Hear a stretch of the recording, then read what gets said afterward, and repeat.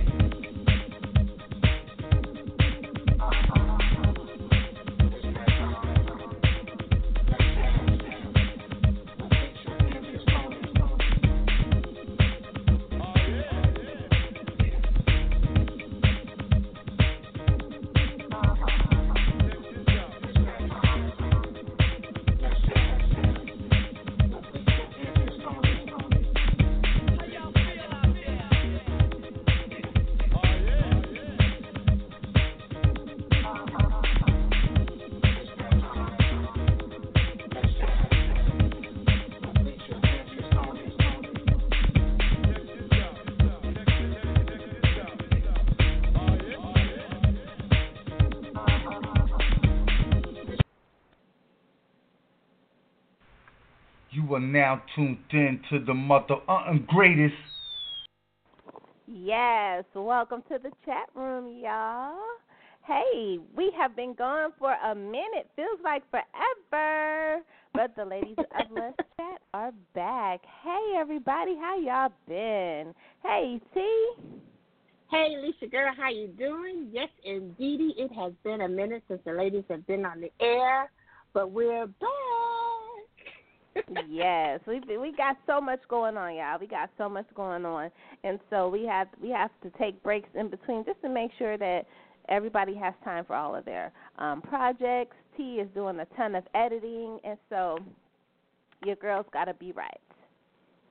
Absolutely, absolutely. But that doesn't mean that we're not focused on Let's Chat. We are always busy with Let's Chat, no matter where we are, no matter what we're doing. Lissha and I, we so appreciate everybody that follows Let's Chat, that tunes in, and our archives list. Our archives are kicking it, girl. So thank you, everybody, for always supporting the ladies of Let's Chat. I'm like, what? Mm-hmm. Yep, I saw that too. I saw that too. I was like, oh, okay, it's jumping over here. So shout out to everybody that watches those replays, whether you listen to them here on blogtalk.com, whether you're catching them on Spotify, whether you're catching them on iTunes. We appreciate you. We appreciate you. We appreciate you. Absolutely. We go where you go. Whoop, whoop. Absolutely. But we have a great show lined up today, honey. We have some great guests that are going to be on today. I'm so excited because, we're going to have Don Michelle Hardy on the phone, who is not only is she a literary agent, but she is a literary consultant. And so she's going to come on today and talk that talk with us, and get authors ready for the summertime. You see what I'm saying? We got to get ready for the summertime. And so she's going to come on and give us some do's and some don'ts for authors this summer. Sounds good. Yes. So I'm excited. Great. Lissha, we always learn so much from our guests, and that knowledge, you never know when you may need to bless somebody with. So our archives are so rich with so many jewels that our guests have come on and just so freely and willingly shared with us. And make sure you check those archives out because it's amazing the things that they can share that you wouldn't even think about. They've been in the business. They've seen, like you said, the do's and the don'ts. And they come on here and they share it with us here on Let's Chat. So we so appreciate them for that. Absolutely, and we love to be able to pour into authors. I mean, it's good to be able to highlight the great things that they do, but being able to pour into them is the best part. It really is. So she's going to come in here and talk that talk with us. She's going to talk about her next book blitz. She has so much going on, and I'm excited. Me too. But y'all know Lissha and I, we get up in the chat room. We act like we don't have new guests in the house, new views on us, new eyes on us. So we thank you. And just to give you a little bit of background on what we do here on Let's Chat, because, you know, we do some any and everything up in the air, but it's always all good. But we love celebrating literature. Lissha and I love the word. But not only do we love the word, we love all art across the board. And we love it the only way we know how, and it's in the royal way, no matter what it may be. Our show allows all our guests, as well as our listening audience, our listening family, to interact in an intimate, fun, and friendly environment. We get to hear why they do what they do, and we get to hear the passion behind what it is that they do. And you never know, it may strike you or just spark you in some kind of way just by hearing their story. So we thank our guests. We thank you for always tuning in and supporting us once again. And welcome to Let's Chat, this Wednesday edition.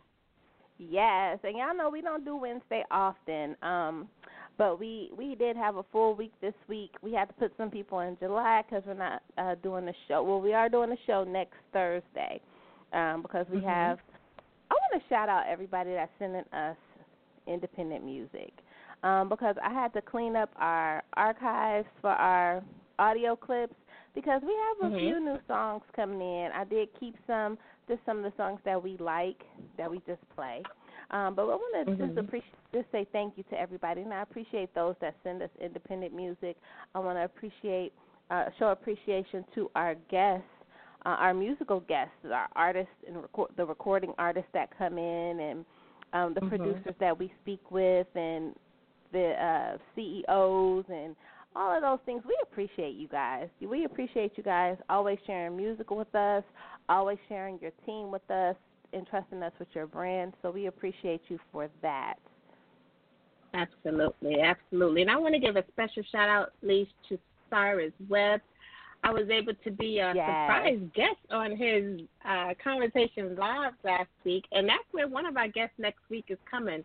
Cyrus, Lissha, he always talks us up. You know, he shows us so much support. He was talking about us as I was waiting for my turn to talk with him. And that's how Mikey and I got to talk. And he said, you got to link up with these ladies. And I so appreciate him for that. And lo and behold, we have him on the show next week.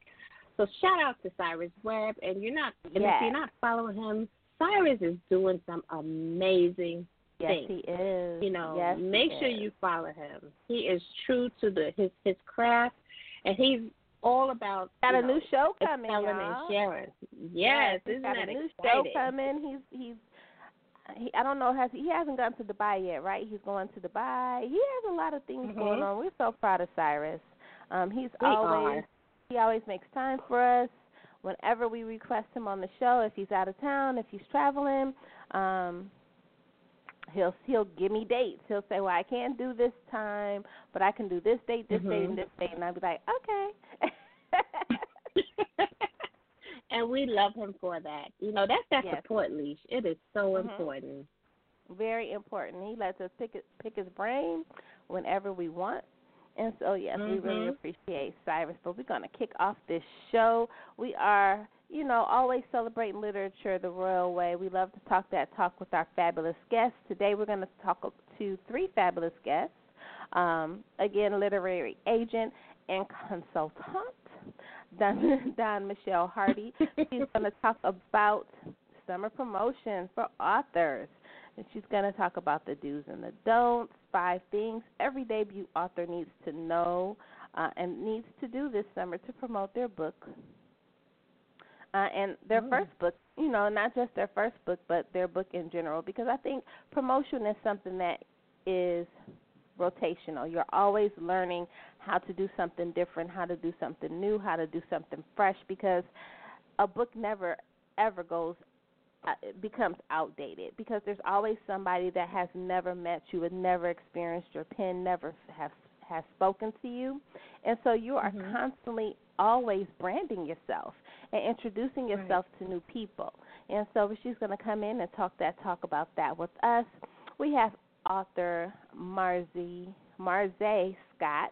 We actually met her a couple of weeks ago. We got to listen to the fabulous Beverly Jenkins speak at the Belleville Library in Belleville, Michigan.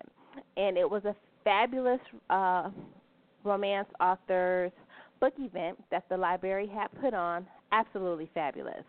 And she was there, and we got to talk to her. We actually met a lot of people there that we're going to have on the show coming soon. So her whole spirit is just awesome. She is just the sweetest soul, but her grind and her passion, it just flows out of her. You know, her excitement for her craft and the work that she does. So I'm excited. Then we have author Marcus Wroten. He's going to be on today talk about his new book. I'm excited, though. I'm excited to have all of them on. We're going to take a brief break.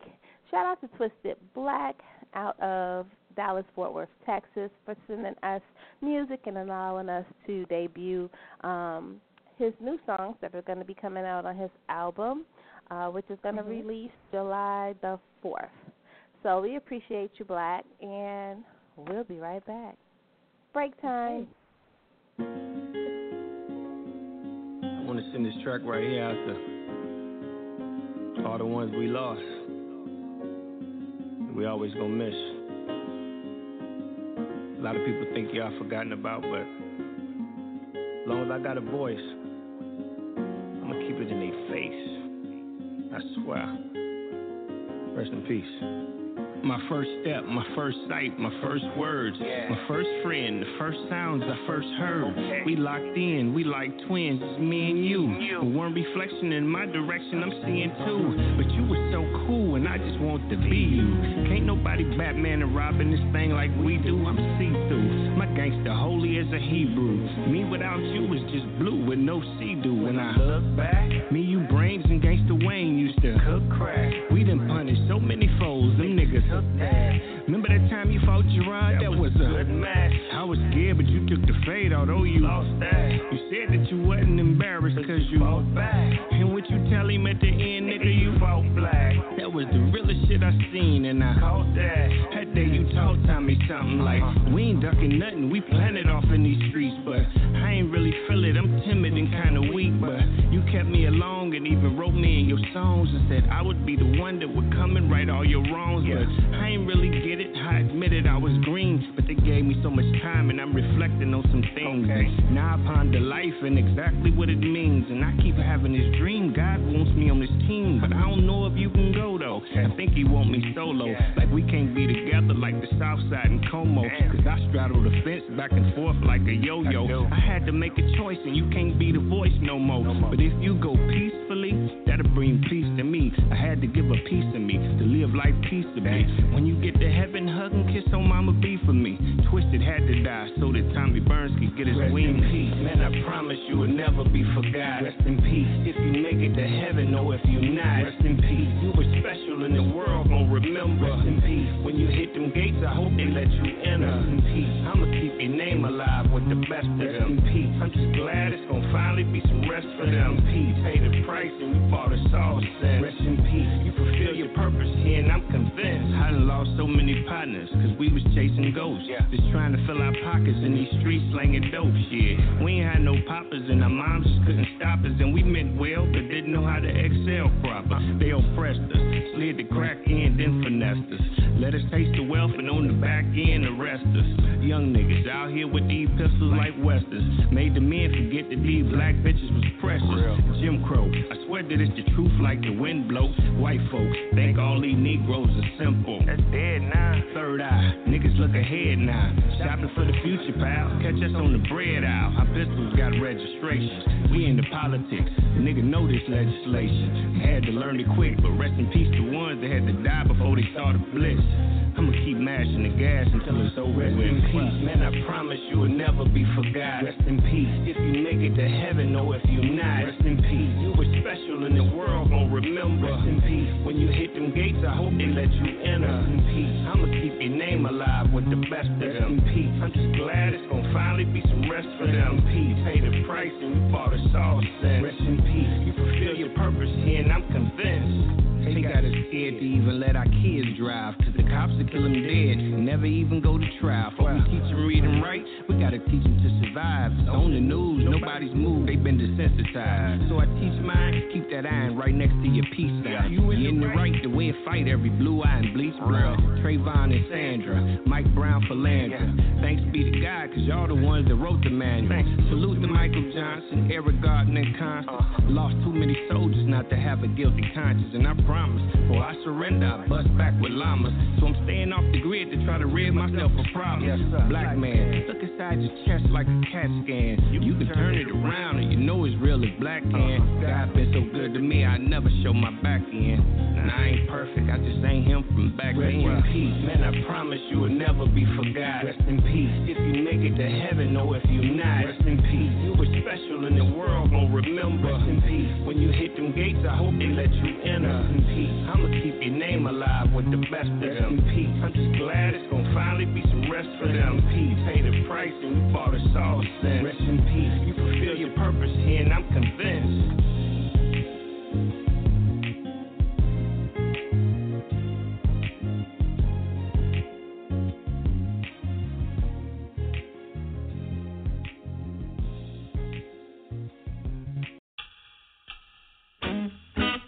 Busting my tail on a 9 to 5, just to keep up, try to stay alive. Promise my lady we gon' be alright. She be crying while she praying for a better life.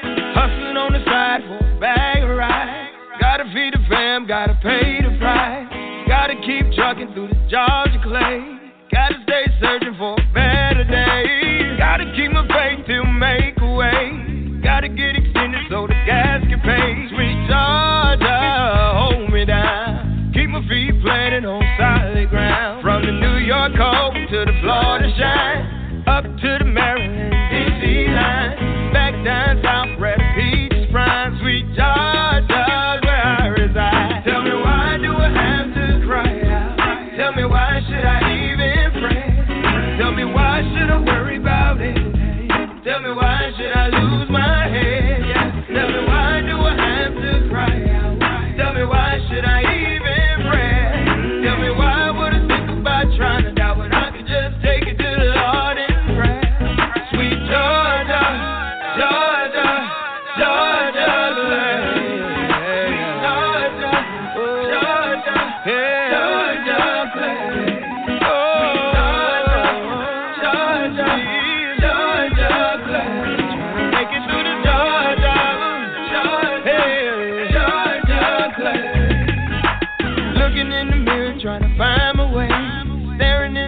dreaming of a day.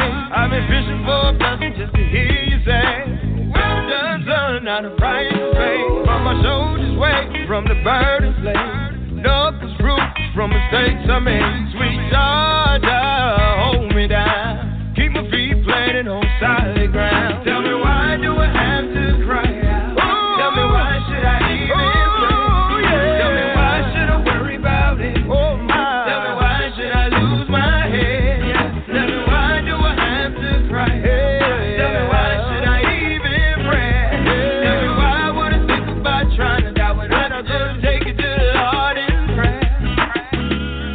Singing the truth, Southern trees bear strange fruit. My roots run deep in this Georgia clay. I'm just singing the truth, Southern trees bear strange fruit. My roots run deep in this Georgia clay.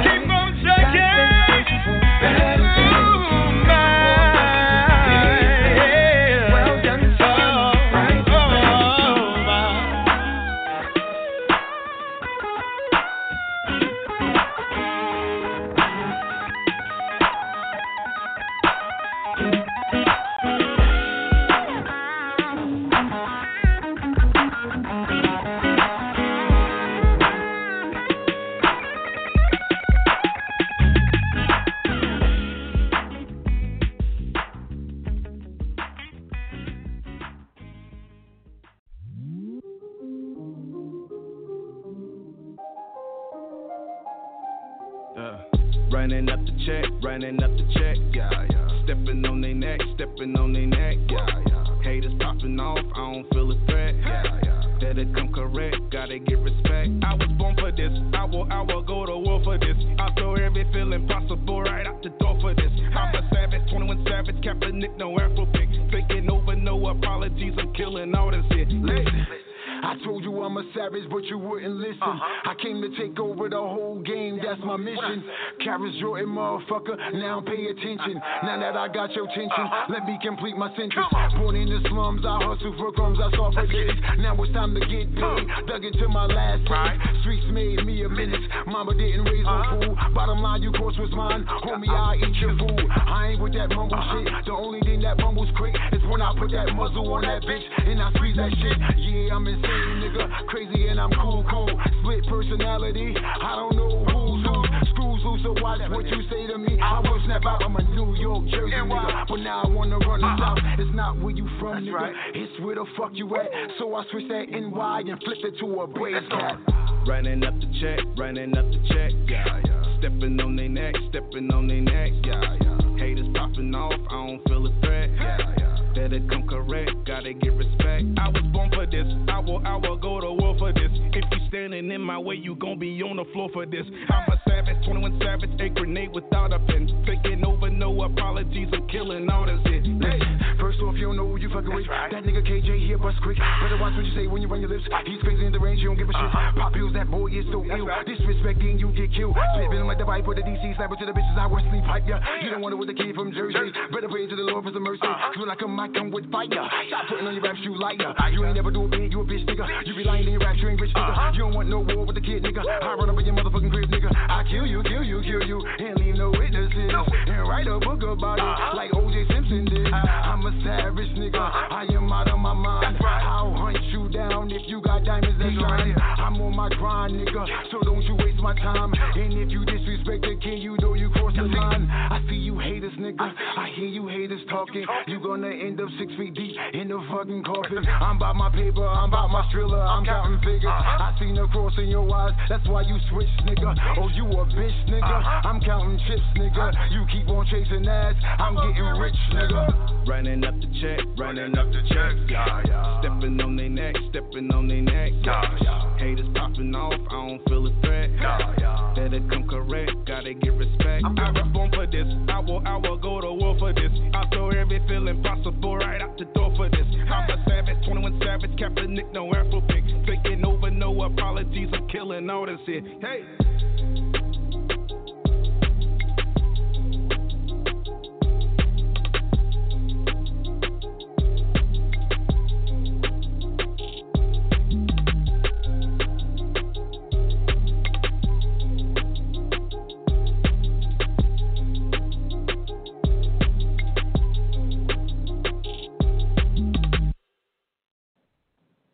All right.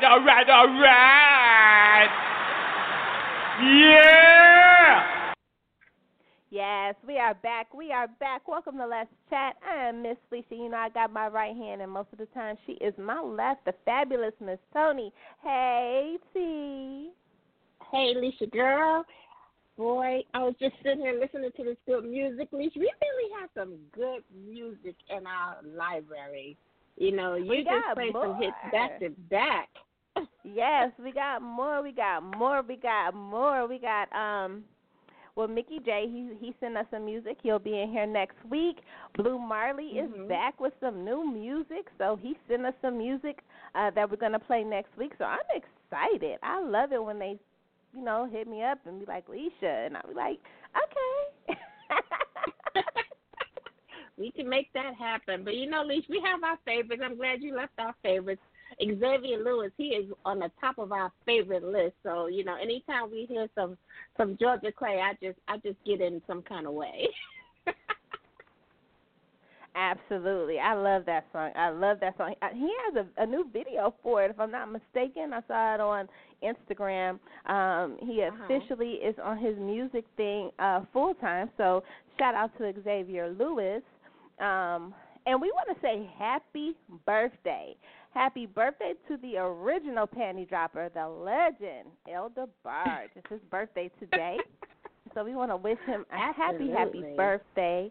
Yes, I always, Miss Bunny, who is Bunny DeBarge. I call her Miss Bunny, but she does lives all the time on social media. And her comments, she is hilarious. But I love her, love her, love her. She actually is doing a show, I want to say this weekend, with Chico DeBarge. And I want to say it is in Flint. I'm going to post it's a festival. I'm going to post the information. It's either Flint or Ypsilanti. I'll post the information for those in the Michigan area so that you can go and just support and listen to that old music. They're going to play old music, their music together, barge music. So it's going to be awesome show. So I'm excited for her. Absolutely. And I love Lissha and I got a chance to interview Miss Bunny. I can't remember if it was on our show or our other show, We Were Our Radio. She was just so down to earth, Lissha. And that's one interview I hold to my heart because it was very memorable and so much fun. Absolutely, absolutely. So I'm excited. We're waiting for Marcus to roll into the chat room. So excited for him today to talk about his book, to talk about literature. Y'all know that's what we enjoy to do here in the chat room.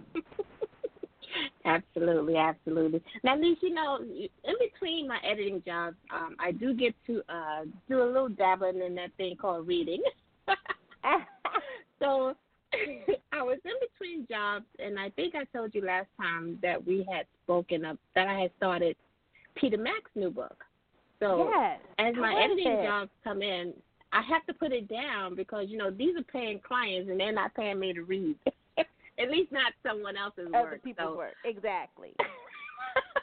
So I just want to say, Lissha, and our last show kind of stayed with me as I was reading. Peter really has an awesome pen, Lissha. He makes you feel the dew on the grass. He makes you see the clouds move in the sky. That is how powerful his pen is, and I just so appreciate it. And I'm only like a third of the way in, and I'm already feeling some kind of way. He really has a way of putting words together and making you feel them. And that's one of the things that we stress here on the show. To show and not just tell. You want to bring that reader into your story. You want them to walk the pages and walk the words as you write them. And that's just the beauty of a true artist knowing his craft. What do you think about that? Absolutely. I think that is so very true. One thing about Peter is he has such a dynamic pen. He has a universal pen. He can take you to the hood. He could bring you out the hood. He could take you to the boardroom. And it's the best part of him being able to share his craft with us. Right. The one thing I love about being a reader is I love to be able to use my senses when I'm reading. Like I want to feel the character. I want to see the character. I want to touch them in my mind because most of the time, if you have a woman's mind, you have everything. Like you have control of all of her senses. And so as a reader, if you have that pen, you can have a reader's mind and you will have all of their senses. That means that if you put it together right, they can smell the dinner on the table. They can feel the dew on the flowers. They can touch the grass and feel how sharp it is. They can do all of those things. They can touch, they can feel, they can taste. All of those things. When your character is up, they're up. And y'all know T and I love a good sex scene. Our motto, if it's going to be nasty, let it be nasty. If not, please send them to Starbucks for some coffee and conversation. We don't have time for that. But there's one thing about Peter Mack's pen is he can bring you multiple genres. He can bring you multiple genres in one book. And so that's the best part about that. We appreciate Peter. He always supports us. We will always support him. We got our first guest in the chat room, the fabulous Marcus Wroten. Hey. How you doing, ladies? Good to finally meet you. How you doing today, ladies? How y'all doing? We are good. We are good. Welcome to the chat room tonight. We couldn't be here with no deep voice. Some hello, ladies. How you doing? Look at you. No, that's my actual voice. It is very baritone. That's my actual voice. See, he came in here. He trying to finesse us. T. You see how he came in here like that? Hey y'all, how y'all making us sit up straight and cross our legs. Y'all too much, man. No, but it is my actual voice. It's a long story. Okay, we'll know by the end of this interview. Absolutely. Y'all are a mess. We appreciate you for coming and kicking with us. You got to let everybody know who is not aware of your fabulous pen. Tell everybody a little bit about yourself and your literary journey. Okay. My name is Marcus Wroten. A little bit about me. I wrote my first book in 2012, The Teflon Diaries.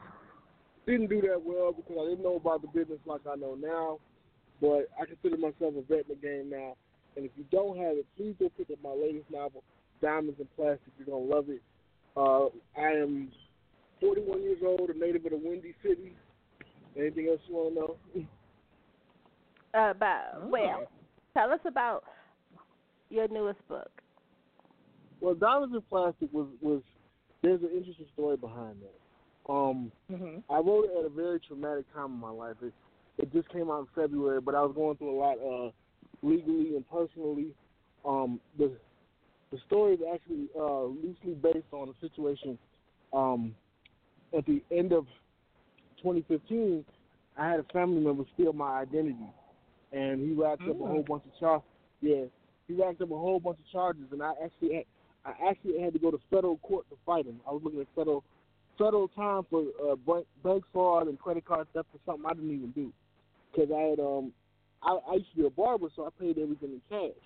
You know what I'm saying? Wasn't no need for me to have no credit cards. And my family member stole everything. I had A1 credit before this. But anyway, the point of the story is that it's really not about, once you read the book, it's really not about the actual theft of credit cards and the credit card rate. I have 5 female characters who run a crime consortium in my hometown of Chicago. And I really want people to get the point that these are strong women. A lot of times in urban fiction, women are painted as strippers and side chicks and all that. Well, for lack of a better term, the women in my book and the next one, which I'm currently working on, are 5 boss women. They run everything. They party like men, but they understand that the streets is still a male-dominated world, so they have to work twice as hard to get half as far. And that's the point of the book that I want people, when you read it out, that's what I want you to understand, that the streets is still a male-dominated world, and they got to work twice as hard to get half as far. Well, okay. Wow, now I know, right? I just want to say, this is Toni, Mr. Wroten. Why choose 5 women when you already saying that the streets are run by males? What's your reason behind that? It was something different. I mean, you got to look at it. I learned a long time ago. My dad used to say this. He would say, every man has the same weakness. You all know what that is. Regardless of whether all men have the same weakness. It's just that these women learn how to exploit that for monetary gain. Because no matter how tough you are or how gangster you are, if a pretty woman puts it in your face enough times, you're going to take it. Yeah, absolutely. In the words of the fabulous Nene Capri, that pussy trap, they get caught up in it all the time. Caesar did it. Mark Anthony, I'm just saying. We've taken down nations, ladies. Right, but that's my entire point. It happens in politics. It happens in the Bible. I mean, you can look at David, Solomon, Samson. All of it was the same thing. So what I really wanted to do was I want to take 5 women who each brought something different, and they boss chicks. You know what I'm saying? They each you have let me make sure I got all the characters. You have Toni Wells, who is the head of the commission. She's the boss chick. She runs everything, but she's a defense attorney, and now she's running for city council. Her job in the series of books is basically she wants to run the commission from city council and not expose them to a whole bunch of bullets and trials and stuff like that. But the problem with the girls is they like the wild lifestyle. And you have you have in the second book, which is about a third of the way done, which is called Liquid Assets, the Commission Book 2. You have Sadavia Blair, who, once you read the book, she's the money launderer. She's the stockbroker of the money. She takes all the money from the commission and cleans it up and puts it back in the streets through legitimate businesses. Then you have Faith. Then you have Faith, who is the dope girl of the bunch. She don't want to do nothing else but sell dope. And the title of her book is A Street Girl Named Chocolate. So then you have Kelly, and then you have Brooklyn, who is kind of the Patsy in the first book, which is which is Diamonds of Plastic. Kelly was brought in by Tarina as a 21-year-old to run the credit card and identity theft ring. Of course, the other girls don't like it because they have a bond of no new friends, no new faces. But anyway, she's brought into the commission as the protege to basically take over the day-to-day operation. And she's one of these trust fund kids who doesn't have to be in the streets, but she chooses to be. You know what I mean? And so, you know, a lot of people like that. They come from good homes, but they're enamored by the street life. And so, throughout the book, you see Brooklyn making mistakes, and the book takes place over a week's time. Basically, it's a week before the Chicago general election when Serena Wells decides to bring Brooklyn in and have her run the credit card ring because she doesn't trust the other girls to do it because they want to be out front too much. And Serena's kind of like, no, we're getting older. We got to play the shadows. You know what I'm saying? Quit buying all this flashy crap. You know, and so there's a constant conflict between them and the other her and the other four girls throughout the book. Like, we getting too old to be dodging bullets and all this other stuff, but they don't seem to see that. I mean, I know this book is about women, but you got men that don't see it either. You know, You got men in that street life that don't see it either. You know, and a lot of times it takes people to be forced to sit down before they understand that, you know, and if you think about it, life is full of choices. I mean, we have basically free will, and everything that happens to you is based on a choice you made, whether it's a good choice or a bad choice. But everything that happens to you is based on a choice.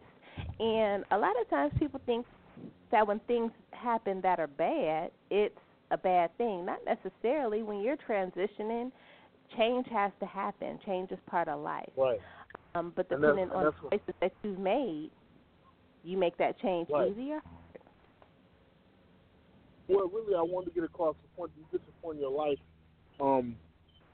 where you can't hang with everybody. And it's like a buddy of mine told me this years ago when I started writing. He said, MarZé, you get to the point in your life where you get too much, you have too much to lose, so you can't be doing the same stuff you used to. You know what I'm saying? And it was true, and I wanted that to come across in the book because people would always tell me when I was in the street, like, look, man, you can't do this forever. You got a gift, you got a talent, blah, blah, blah. Of course, when you're young and hard-headed, you don't want to listen. You know what I'm saying? But what I always tell people nowadays, writing saved my life. It really did. That's why I take it so seriously. I love that. Wow. It well, really we appreciate my life. Absolutely. We appreciate you coming to talk that talk with us, you know, because we love to be able to allow our listeners to experience authors, to experience their pen, to experience their passion for what they do. Where does the passion for the books that you write, where does that passion come from? What is the fuel? Just life and wanting to reach younger people so they don't make the same mistakes I did. A little bit more about me. I grew up in the foster care system, so instability was part of my life until honestly I was like 30 years old. And you get to a point where when you grow up in foster care, all you know is survival. You know what I'm saying? Because you're moving around every few months. Feel me? And so you don't really establish a bond with them. And what happens is you get older, you're kind of like, you know, I can't be the angry black man for the rest of my life. Feel me? And you just get to the point. And so my passion is just wanting, wanting better for the next generation. And so through my books and hopefully public speaking one day, I can share the things that I've been through so that they don't make the same mistakes. You can't save everybody, but if I can just get through to one or two kids, I've done my job. Wow. Now, this is Toni. Lissha and I, we love hearing the whys and the hows of our guests. And one of the things we love to know is what made you fall in love with literature? Being that you come through the foster care system and that sense of survival, how did writing play a part, and what made you fall in love with writing? Well, I mean, again, I also have a disability in sickle cell anemia, so it was hard to have friends as a kid. So I really started playing with a pen and a pad while growing up in group home. When I got adopted at 17, my adopted mother used to tell me, "You got such an imagination that you're gonna be a writer one day." But what made me seriously fall in love with it was honestly lack of options. I got tired of being in the street, and I was just like, you know what, I'm getting older, and I ended up going back to college at 29 and getting 2 degrees. And I noticed when college really allowed me to do was to go and see successful black people. You know what I'm saying? Mm-hmm. Because growing up in Chicago, particularly the way it is now, it being so violent, you didn't see a lot of that. Only ones that was getting money was dudes that selling dope, but you trying to play ball. I could do neither, so I didn't have a lot of options. So I ended up messing around the streets for years, 1 foot in, 1 foot out. And when I really sat down and I started hanging out with people with goals, it changed my mindset. And one of my fraternity brothers asked me, like, "What are you good at?" I said, "Well, the only other thing besides, hustling is I'm pretty decent with a pen." And so I started ghostwriting for rappers, and that goes sometimes and didn't get paid. But I really had a love for literature since I was 11, but I really didn't take it seriously until a few years ago. And it was just one of those things where, and when I decided I'm gonna do this for a living, either one way or another, had some hardships, had some bad deals, but I'm not gonna give up on my dream. I finally feel like this is part of what God has called me to do. So it's just part of it, but it's a big part of it. So I take it very seriously. That's why I'm doing these radio shows and promoting as much as I can, because I know that what I have to say is important. Because there could be a 15-year-old kid that could be in my situation right now, and nobody knows it because you can't really talk to them. And when I still say to this day, it's easier for me as a disabled man, and with what I deal with sickle cell also, to talk to the characters in my head and actual people. That's not necessarily a good thing all the time, but dealing with what I deal with physically and emotionally, you're a natural introvert. You know what I mean? And so it's just hard to really make friends. So when I write my characters, they're extensions of people I know. Like all the girls in this book are women that I know. You know what I'm saying? And through the process of the book, I was writing, and I said, okay. I called each one of them and say, well, I'm writing my next novel, and can I use some of your life story in the book? And they was like, yeah. And so each one of the characters is someone that I know, and I'm really excited for the next 2 books in the series because me and the third character, Faith, have a personal relationship. She's my childhood friend of 30 years. And it's based on my childhood friend of 30 years. The only friend I had going in and out of foster care. Really. So I called her about a year ago and I said, well, hey, Chocolate, hence why the book is going to be called Street Girl and Chocolate, because she has a pretty dark skin. And so that's why she called me when we were kids. And so I said to her one day, I said, when I write this third book, can I use your likeness? And she said, yes. She said, why do you want to use my likeness? I said, well, I'm going to tell my life story and our friendship through the eyes of the book. So a little bit of the friendship is mentioned in Diamonds and Plastic. The male character, one of the lead male characters in the book is named Derek, which is based on me. And you see this dichotomy between Derek and Faith, They kind of run into each other after years, and they still have that great friendship. But now she's a single mother with 2 kids, and Derek has a torch for her, but right now she ain't paying him no kind of attention. You know what I mean? And so in order to satisfy that urge, he goes off and he messes with other women, knowing that he's in love with her and he really don't want to be with anybody else. But sometimes we do that when y'all don't want us. You know what I'm saying? So you see that little dig.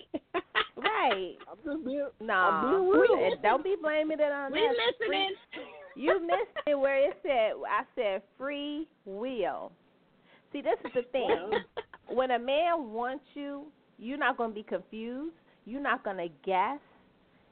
And none of that is going to happen. When he wants you, he's going to come and get you and let it be known. So maybe you dropped the ball somewhere, but you made a choice to go and do what you did. Don't blame that on her. That ain't her fault. That's your fault. No. Let me finish. No, what I'm saying is that I've told my character it tells her how he feels from jump, and yes, I have told her how I felt. Now we working stuff out, and she. But what I'm saying is that like when you look at the book, it's at the point where she's still stonewalling him. You know what I mean? Like, no, we just friends, yada yada, this, that, and the other. So that's why he dare go off and do what he do. It's not that he don't love her, but if you keep saying, no, man, we like you, at some point we're going to get tired of it.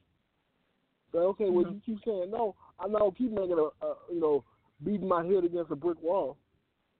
And that's at the beginning stages of him saying to her, hey, look, I like you. We've been friends since we were kids. Let's do this. But she's like, nah, you know what I'm saying? My man is in jail, and I need to focus on my kids. And I don't think because we were friends and this, that, and the other. So, but through the next couple of books, you'll see the evolution of their relationship. You know what I'm saying? So, but what y'all just give me all kind of hard time, huh? We listening. Y'all filthy. We listening. But what I really wanted to do was, she gonna kill me if she listens to this. We got your back, girl. We got you. We got you. We sure do. She gonna kill me. But really, what I want to do with this book again is to establish 5 young women who were strong, but they got flaws. You have a character, Kelly, who's based off of one of my fraternity sisters, who is a loving Christian girl, but due to her getting kicked off the police force, now she's in the streets because all she knows how to do is handle a pistol real well. So she can't go work no regular 9 to 5, but she's a woman of faith, and she knows. And when she reads the book, she knows that what they're doing is wrong, but at the same time, she's addicted to the money. You know what I'm saying? And doing what they're doing. So she's sitting there. So she's like, her and Sadavia Blair, who's the money launderer, are best friends, and Kelly's her bodyguard. So her and Kelly are constantly going back and forth. I'm cutting you off. Why? Because your book is 64 pages, Marcus. You're going to end up telling the whole entire story. What they going to go by if you tell it all, man? Sorry. I know, right? I'm following it. I'm like, okay. Story. We got a whole audiobook going on. No, I'm just kidding. But I'm really serious. I'm just playing. We want them to go out and buy the book so they can know what happened. Absolutely. We want you. I'm sorry. You got to give. I apologize. Once I get to talking, man, I'm really proud of this project. So it's like it's something that when I sat down and started to write it, I was like, man, I need to do something different. So it was like one of those things where I wanted to make sure that when you read it, it leaves an impact. You know what I mean? Mm-hmm.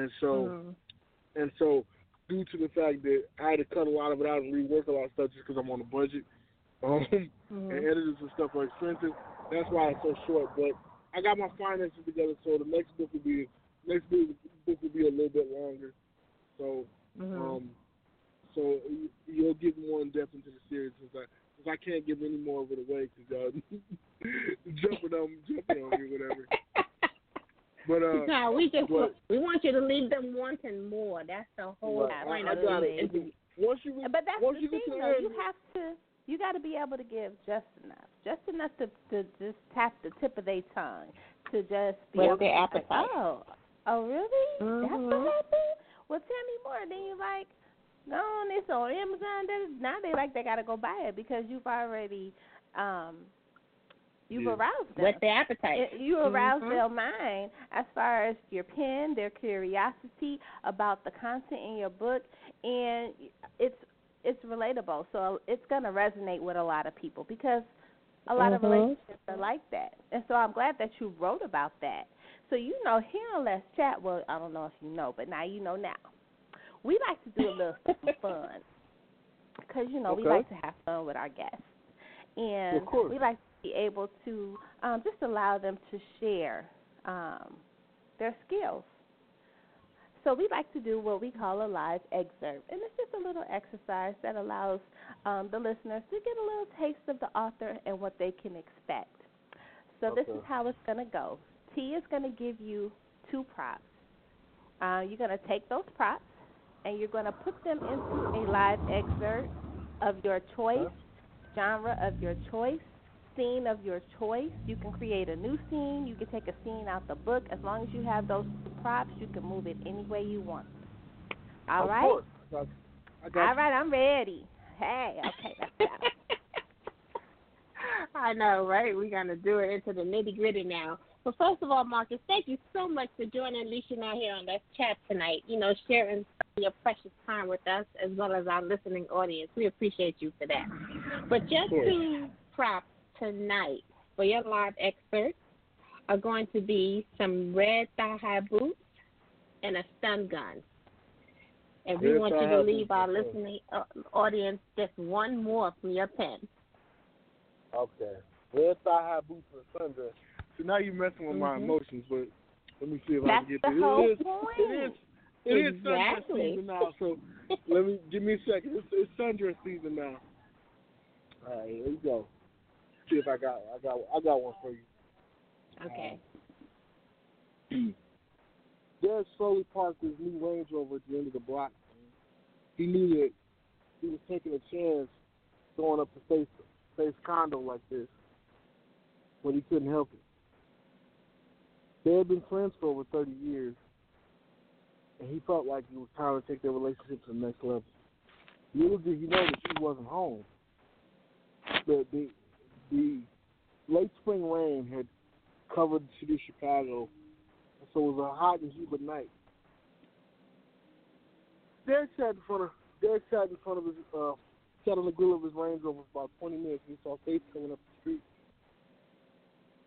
She was with a gentleman. This, of course, quickly enraged Derek.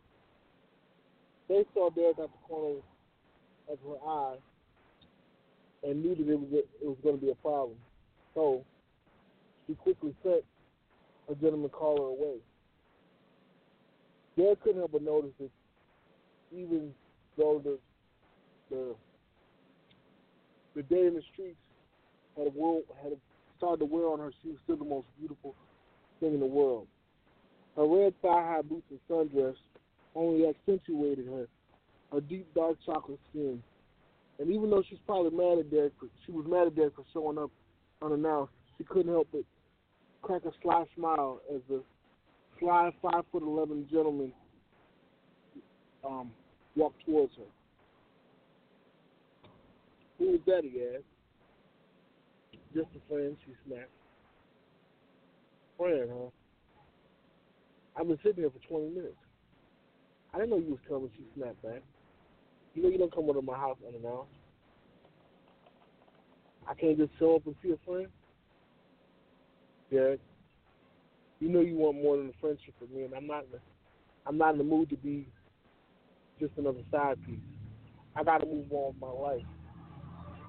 I need a man in my life that's ready to be a father and stability.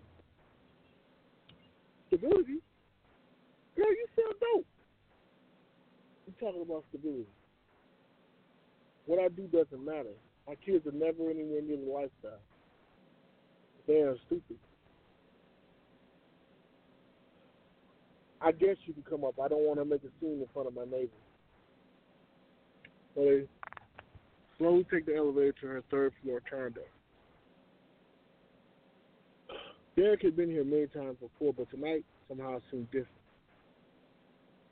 We slowly walked into the plush condo with red and white motif all over the house. Girl, you got anything to drink? You ain't staying that long. Stop playing with me, Faith. You got anything to drink? I think it's a Moscato in the fridge. Derek walks over to the fridge, calmly grabs a bottle of Moscato and pours him a glass. What do you want, Derek? I've had a long day. What do I want? You. Me.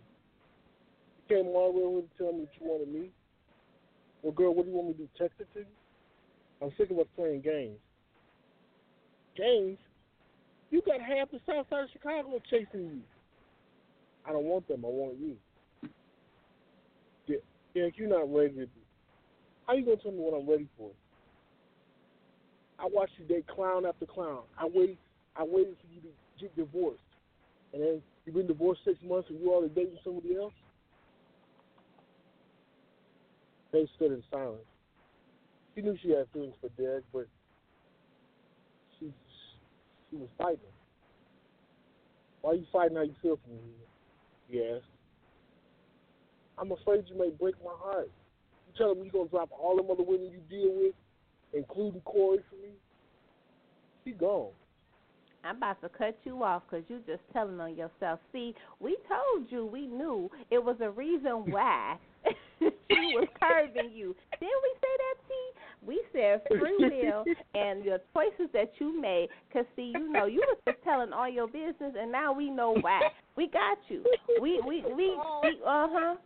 told you it was something you was doing. You was like, no, I ain't do nothing. Yes, you did.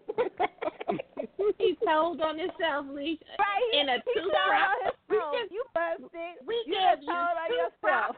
I gave you 2 props, and you done gave us your story. Mm-hmm. Wow.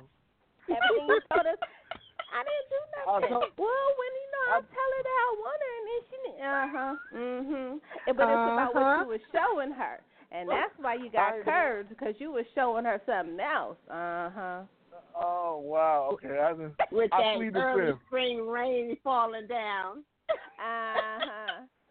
You ain't fooling us. See, I told you he came in here with that old deep voice trying to finesse us, T. I plead the fifth, ladies. I plead the fifth. I'm a changed man. I'm a changed man. Appreciate you sharing your story. Oh, wow. But yeah, you got busted because you see we was listening. But you know, That's women right. don't forget. So we remembered the conversation we had before you went to the excerpt, and so now we done put it all together. You know, we ain't have to do no detective work. You just put it right there in front of us. Boom, boom, here it is. So. I know, right? And those 2 props just came out of thin air, but they worked. They worked, Lissha. They worked, girl. See how that worked? They be singing. Y'all terrible, man. Y'all terrible. I swear y'all foul. We good at what we do. We just good at what we do. I see. Absolutely. She gonna kill me. I'm going to need you to go and apologize to her. Absolutely. Trying to make it seem like she was curving you from no reason. Mm-hmm. I'm giving you the side eye right now. I know you are. All the way from Atlanta. I know you are. Oh, terrible. Y'all is a mess. With us in the chat room on today. We want you to shout out all of your social media, any events you have coming up, and where everybody can get your book. Well, my social media is you can follow me on Facebook, Marcus Wroten. I'm actually working on my author page, but I just haven't got around to it. But just send me a friend request on Facebook. I got you. My Instagram It's Teflon211 at Instagram.com. You can find my book at Amazon.com, as well as of yesterday, BarnesandNoble.com. You can find it there. Man, I'm just working, man. I'm trying to hit some of these book festivals, but I will let y'all know when I get something concrete. I just got a new job, so I've been working a lot of hours. So I haven't been able to travel as much as I would like to promote. So that's why shows like this are so important, man. But if not this year, definitely next year, because I have the third book finished. So I have at least 2 books I can promote. But I'm looking forward to really getting out there and getting my face with the readers, especially after what y'all just did to me. What did we do? We didn't do nothing. What y'all just did. What happened? Y'all was just something else. We didn't do anything. Okay. We just chose. We chose to listen, and then you chose to spill it, and then we chose to be like, Okay. Well, all right. Well, I take ownership of it, man. But that's where my heart lies. I'll be honest with you. It does. It lies with her, and she knows it. So, as long as she knows it, well, we appreciate you. Absolutely. I am like, and you are welcome in the chat room anytime. When your next book drops, make sure you let us know. And once you post your events, make sure you share it as well, so we can share it with everybody. I will be back very soon, ladies. I'm aiming for an October release date with the third book. With the second book, Diamonds and Plastic, Liquid Essence, the second book. I'm aiming for an October release date. So when I'm not at work, this takes up all my time. I'm trying to strike what an iron is hot. But I will see you ladies soon. Thank you again very much. Really, even though y'all was being shady just a second ago. Thank you. Thank you again, ladies, very much. Whatever. Leash, we ain't never been called shady, girl. Right, that's a new thing. That's a new thing. We appreciate you. We appreciate you. I'm just messing with you. I'm just messing with y'all. Don't be a keyboard gangster and go after me on social media. You know, I'm just no, that's not us. That's not us. Yeah, we ain't got time for that. So we ain't got time for that. Ain't nobody got time for that. I know. I'm messing with y'all, but I really had a great time, man, and I'll see you soon. All right, so y'all take care now. All right. Thanks again. That was fun. We gotta have a little fun. We gotta admit. I mean, he stepped in it. I just, he opened the door and he walked in and he stepped in it, and that was what happened. That's it. He walked in, we served hors d'oeuvres, and he ate. Absolutely. Hey, it ain't our fault. We appreciate y'all. This is a chat. I'm Miss Lissha. I got my right hand, and most of the time she is my left, the fabulous Miss Toni. We just got finished talking that talk with the fabulous author, Marcus Wroten. If you just missed his interview, no worries. You can head over to our archives and check it out there at blogtalk.com. You can actually also check us out on iTunes and Spotify. Now we got our next fabulous guest in. We love it when she comes in here because she always drops jewels after jewels. She is literary agent and literary consultant, Dawn Michelle Hardy. Welcome, welcome, welcome. Hi, ladies. How's it going? We are good. Thank you so much for joining us. Oh yeah, no problem. It's been a busy day. I'm preparing to head to Atlanta for like 2 different events happening in the same weekend. So I've been running around, but I'm so glad to take some time to talk with you guys. Absolutely, and you have tons to talk about, so we're going to talk that talk. You got 5 things every debut author needs to do for this summer to promote their books, but you also have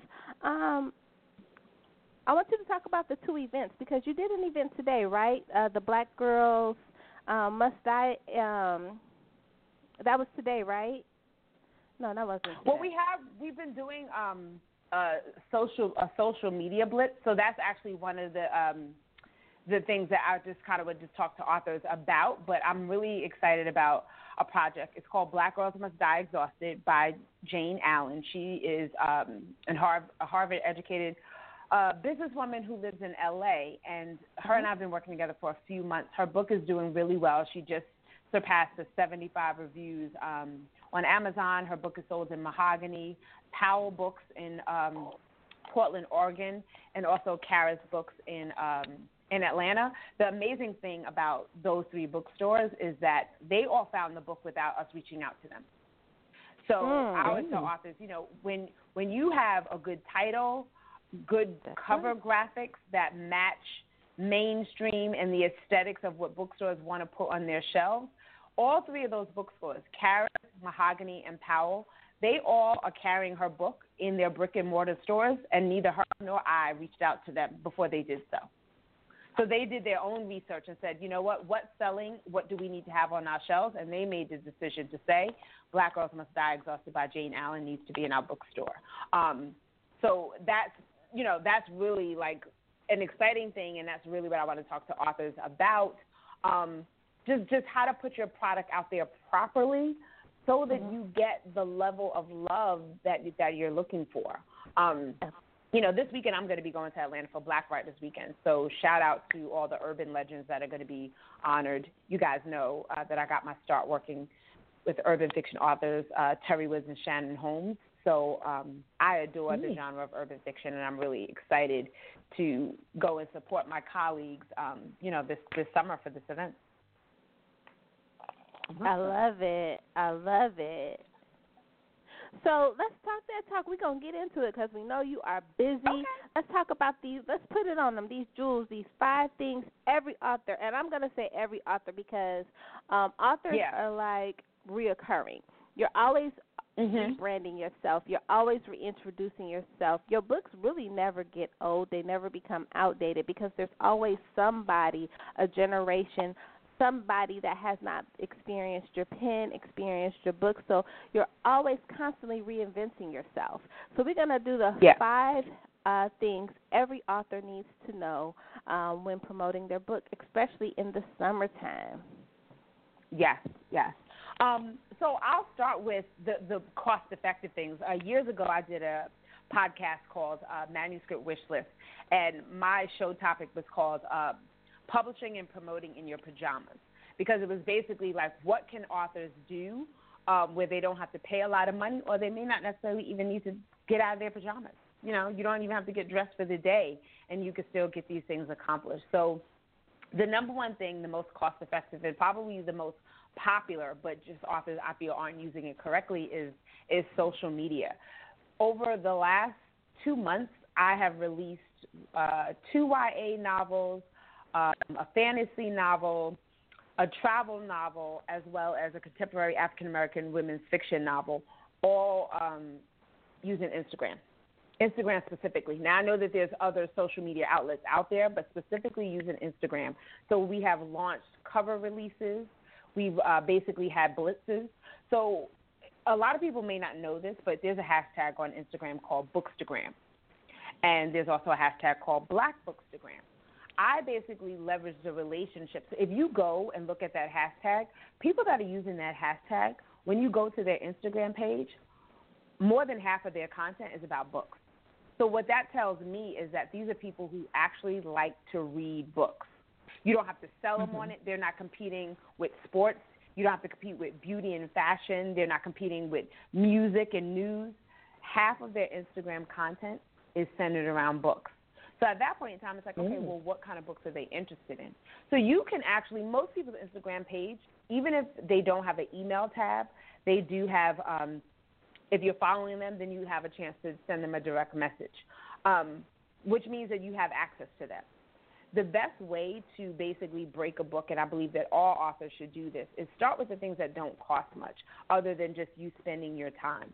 So reach out to people who you see love to read books on social media. And again, I'm saying specifically Instagram because it's visual. And connect with them and pitch your book directly to them. Because at minimum, or what you have to send them is a copy of your book. Where if they like what they read and see, then they'll post up something on Instagram, whether they have 500 followers or 50,000. That's now a group of people who are going to learn about your book because they're following someone who basically has posted about your book. So my number one tip is that all authors should be engaged on Instagram. Again, there's other platforms. There's Facebook and things of that nature, but the rest of those platforms don't give you direct email access. You know, a person has to choose to put that information on their Facebook or on their Twitter account. But with Instagram, once you begin to follow a person, they don't even have to be following you back. Once you are following them, you can send them a direct message. And if they don't already have the email tab on their page, then you can simply just email them. But either way, you have direct access to them immediately. And you don't necessarily get that from the rest of the other platforms. And like I said, it's an easy way to reach out to a person, pitch your book. You already see that they like books. You know, so if they like what you pitch, they like your cover, and they say, okay, sure, send me a copy. They give you a mailing address and you send a copy. I've done that 5 times this summer. Well, 5 times since February I've done that for 5 different authors. And I have actually 2 campaigns coming up this month. So it's cost effective. So again, for people who are like, oh, you know, I can't afford to travel, here's the thing. Just get on Instagram this summer and promote your book.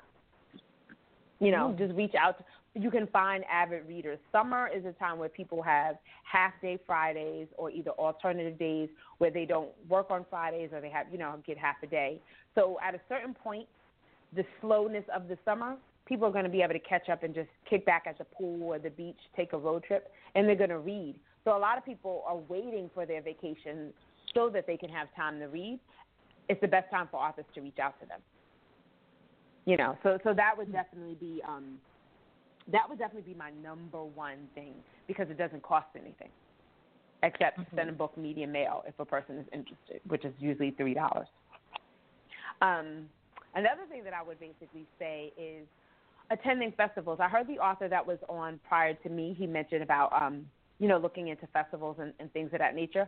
A lot of the large-scale events are usually booked with their featured authors. So you can still go to those events, but just with a postcard. Again, I'm talking cost-effective stuff where $100 at most because you're not buying a table for vending.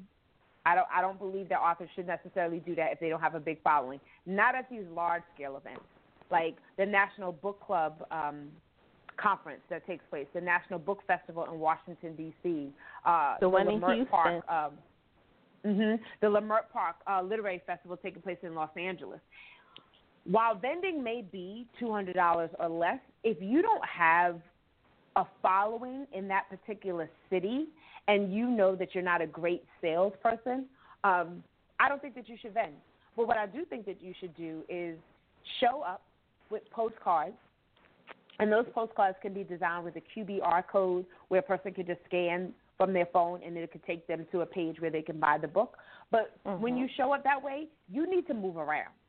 I don't think that a new author needs to go to summer conferences and events and be stationary at their own table. Again, if you don't have a following, the likelihood of you selling more than 100 books, honestly, even 50 books, is really slim.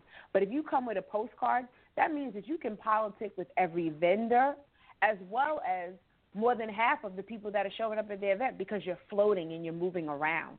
People go to events like that all the time. They're gathering postcards and bookmarks and magazines and all type of, you know, different content and paraphernalia that's there, and it's just about you getting on their radar. You can get on their radar with a postcard. What if they never come to your table? What if the day is so busy, their kids are hungry? Oh, okay, you know, we're going to leave the festival early. They never even made it over to your way. But if you float around and you have a postcard with your information, your cover, your social media, and, of course, obviously your website, for the cost of whatever it costs to print up 1,000 or 5,000 postcards, you can hit up tons of festivals, music festivals. It doesn't necessarily always have to be books, because while there are a lot of book festivals, there's a lot of music festivals, there's hair and fashion and beauty festivals. Summer is festival season. So whether you are going to a Caribbean carnival, you know, in New York or Miami, or whether you're going to a book festival in Houston, you don't need to necessarily do vending if you are not a nationally known name. You need to print you some postcards for $100 and become the social butterfly and work that festival. Because you never know who you're going to meet. You might run into freelance journalists who are there to just cover the festival. And might say, well, what made you come to this festival if you don't even have a table? You know what? Because I'm a new author. I'm just trying to get my feet wet. So I figured it was better for me to come and just get a feel for the energy and just to try to meet as many people as I can. And the best way to do that is kind of just float around. So, again, I think that's such a great idea. Everybody's always concerned about, I want to be a featured author on the flyer, or, I'm going to buy a table.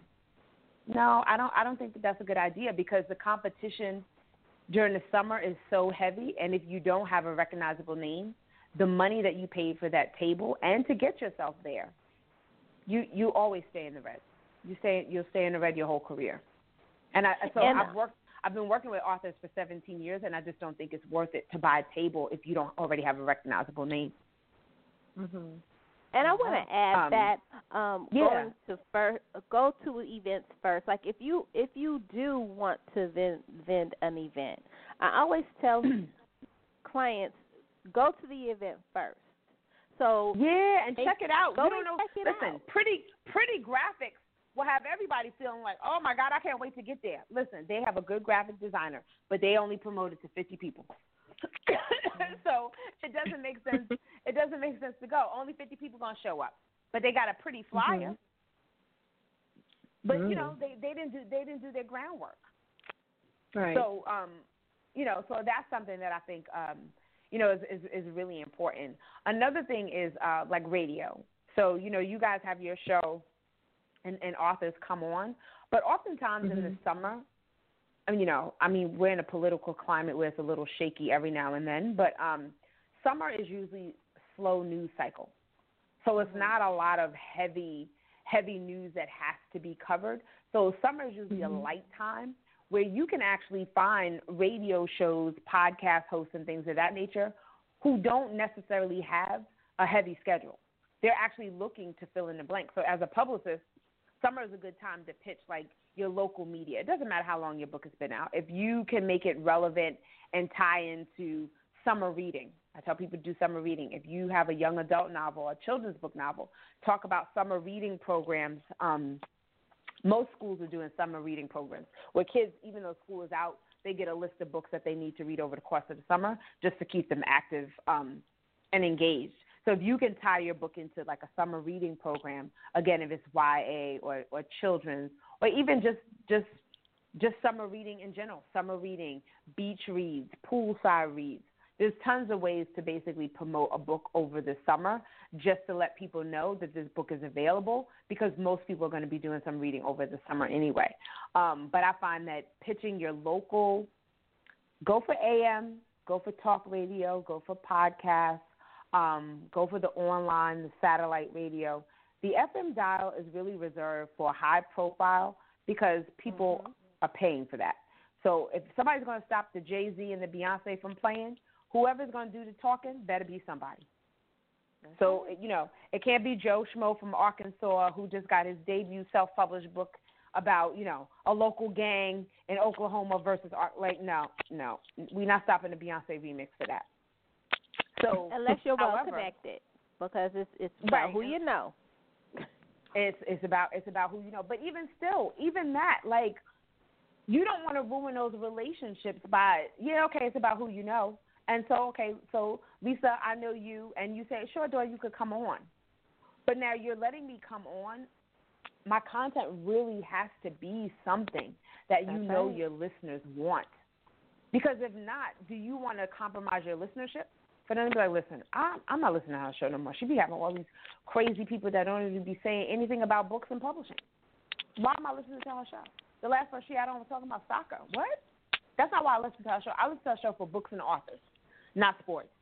You know what I mean? So even you may have the relationship, but again, people have to come on. They have to rehearse and practice and know what they're going to talk about, have their quick sound bites when a person says, what is your book about? You can't stutter. And say, you gotta get into that. So, Yep, I hate that.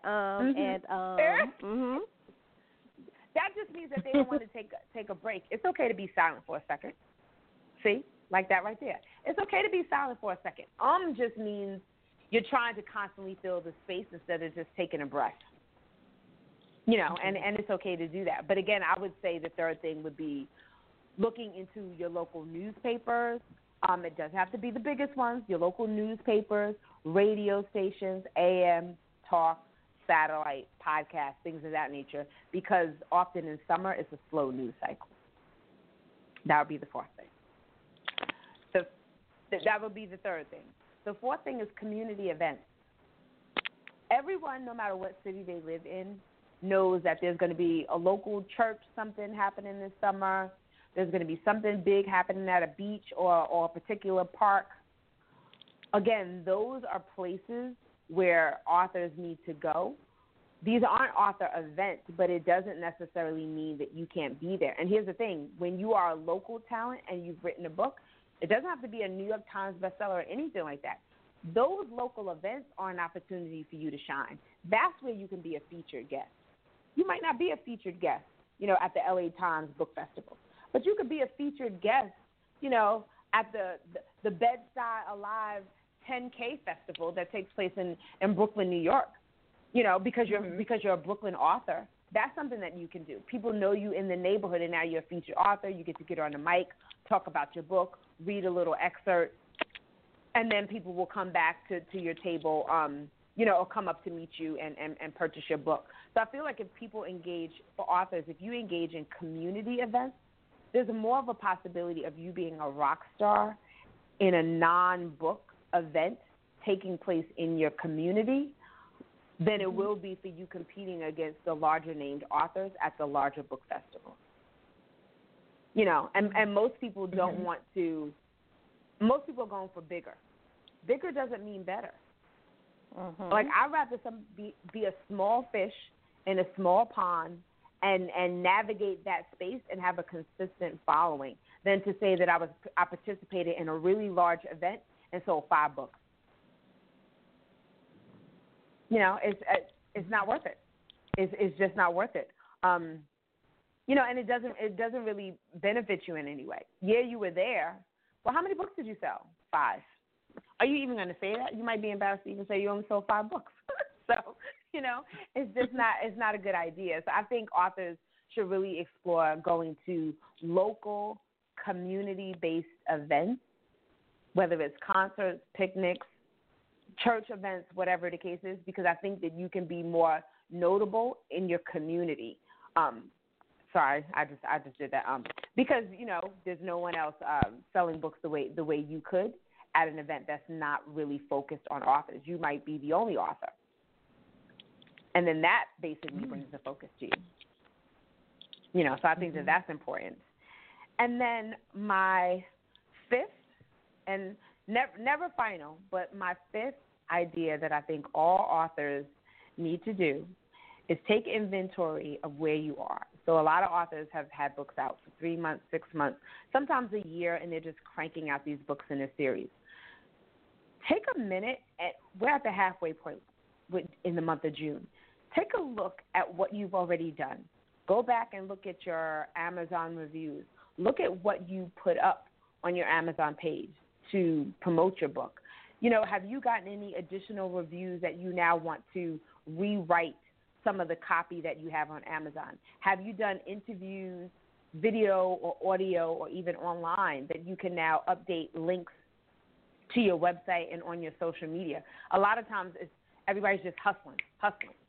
Take a minute and say, you know what, let me see what I've done in these last 3 months. Let me see what I've done in these last 6 months before I continue on. Did I learn any new resources that I could use? Did I get any press, or did I win any awards where now I need to have somebody go in and tweak the graphic of my book because now I've won 2 awards. I have an author who's won 2 awards that were announced in the month of May. One of the things that she needs to do is now update the graphics of her cover and include that she is the winner of those awards on the cover. That's going to make a difference to people buying the book. Because there are people who buy books because they see that it's a bestseller somewhere or that the author has won awards. So that's something that she needs to do before we get into the second half of the year. So I tell authors, take inventory of what you've done. So whether you are self-published or if you're with a publisher, take inventory after 90 days, after 6 months, and see what you've accomplished before you get into the second half of your campaign. make any updates that you can, because, again, it's constantly evolving. Like, there's no one-size-fits-all campaign. There's no promote your book this way and everybody's book will be a success. So you have to constantly tweak and make updates. So I definitely believe that the fifth, and probably one of the most important in promoting your book this summer, is take inventory of what you've already done and see where you can make any improvements, any resources that have come to you, lessons that you've learned, resources that other authors have shared with you along the way. And basically look at your plan and put some of those things into practice before you continue to move forward. Because it's so sad when I hear authors have put so much money into promoting their book and it's still not successful. And it's because a lot of times they weren't willing to tweak their plan, or they didn't have a plan at all. So, I would definitely say take inventory. If your book has already come out, even if it's only been out for a month, what did you learn in that last month that you can now make some changes? Did you get any type of reviews where now you can go in and update your Amazon page and include some of those reviews in the actual copy? Because when you're self-published, you have control to go into your Amazon page and update your bio and update certain content that an author that's with a publishing company doesn't have access to. So take inventory. The summer is a good time to take inventory before you get into the second half of the year and continue promoting a book. See what will work for you. So those are some of my tips. Don't jump out there and pay a whole bunch of money for vending space. I think postcards and showing up is a lot more cost effective. Way more cost effective. Slow news cycle, reach out to your local media, things of that nature. Now I want to ask you, Don, because this is our really theme for this summer. I want to ask you what made you fall in love with literature. Oh, it's so funny. Whenever authors get asked that all the time. For me, I like it. I'm not in love with it. I don't really know how to articulate. Like, I'm not in love with anything outside of the people that I love. So I'm not in love with any things. I just really enjoy working with people who are creative. And I realize the time and dedication and commitment that it takes for a person to write a book from the first page to the last page, whether I think that book is good or not, I respect the commitment that they put into it. So for me, I enjoy working with them to then make that book as much of a success as the market will allow it to be. Working with authors is a different topic. Every author is working on a different topic, different characters, different covers. So I am a person who can be easily bored. So working in book publishing and working with authors and writers, I'm never bored because no two projects are ever the same. Even if I'm working with the same author over several books, no two projects are the same. So I like the diversity of the content that can be found in the pages of a bound book. So that's honestly like why I continue after 17 years to work with authors. It's the creativity, it's the diversity, it's the commitment to finish something from beginning to end that I really do. I really respect that. I really respect that. And then I make it fun. I'm going to make anything fun because I'm fun. Wow. Absolutely. Dawn. Oh my God. This is Toni, Dawn. I just want to say, you just kind of wrapped it up. Hi, sweetie. You just kind of wrapped it up in a nutshell. Since Lissha and I have been doing this show, our level of respect for authors and what they do to put a book in our hands have grown exponentially. And I've always loved to read. And like you say, no two authors and no two books are the same, and their approach is not the same as well. So it's great whether they are seasoned authors or new authors, just to hear the commitment, just the dedication, and the time that it takes to complete a book. It's just, it has to be respected. Yeah, absolutely. Like, everybody has other things that they're working on. The last author was talking about how he has a new job and so on and so forth. So most authors are not doing this full time. And if they are, they weren't doing it full time when they put their first book out. It's an evolution that takes place. So for you to continue to do that and just commit to it all is just highly respectable. Highly respectable. It is. I it love really it. is. And we so appreciate you. We appreciate every time I ask you to come in. You always come in here. You always drop jewels that are effective, efficient, and things that allow authors to really think. Because really books are a business, and they have to think in aspect. And a lot of times they don't, because there's not enough talk about the business of books. So I love that you come in here and you are always talking about the business of books, whether you come in and drop jewels about literary agents or just literary consulting. I mean, you are always just making sure that they know what they know because they know it, and we so appreciate you for that. Oh, thank you so much, ladies. I really appreciate you guys having me on because you guys are definitely one of the platforms where I can come on and talk about the business. You know, most people have guests, and the guests are authors, but the authors are really talking about their creative process or their characters. But for me, again, because more than 50% of the people who are putting out books on a yearly basis are choosing to self-publish, you want that experience to be as pleasurable as possible, and the only way that's going to happen is you have to increase your knowledge. Because whatever you don't know is going to cost you. You know, it's going to cost you in time or it's going to cost you in money unless you're well-informed. So my seat at the table is just basically to inform people. Whether they take my advice or not, you know, that's totally up to them. But you just need someone who doesn't have any skin or investment in your particular project to basically share with you some honest truth. And that's what I'm here to do. And hopefully it'll work out and you'll enjoy your publishing process and, you know, we could all be friends and have a great time. I love it. I love it. We so appreciate you coming to kick it with us today. We want you to shout out all of your social media, the event that you're attending this weekend, and any upcoming book blitzes that you have. Oh, absolutely. Okay, so on Instagram, that's been my favorite play spot these days. I am at The Literary Lobbyist on Instagram, The Literary Lobbyist on Instagram. And on Facebook, you can follow my page, Dream Relations PR, so that's facebook.com/Dream Relations PR.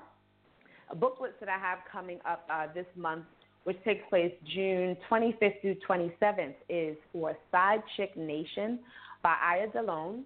She's a Latinx author. She's published with Kensington/Penguin Random House. She is an African-American professor she's an African-American studies professor at UC Berkeley. We're really excited about this book. This is the first novel that delves into what happened in Puerto Rico during Hurricane Maria.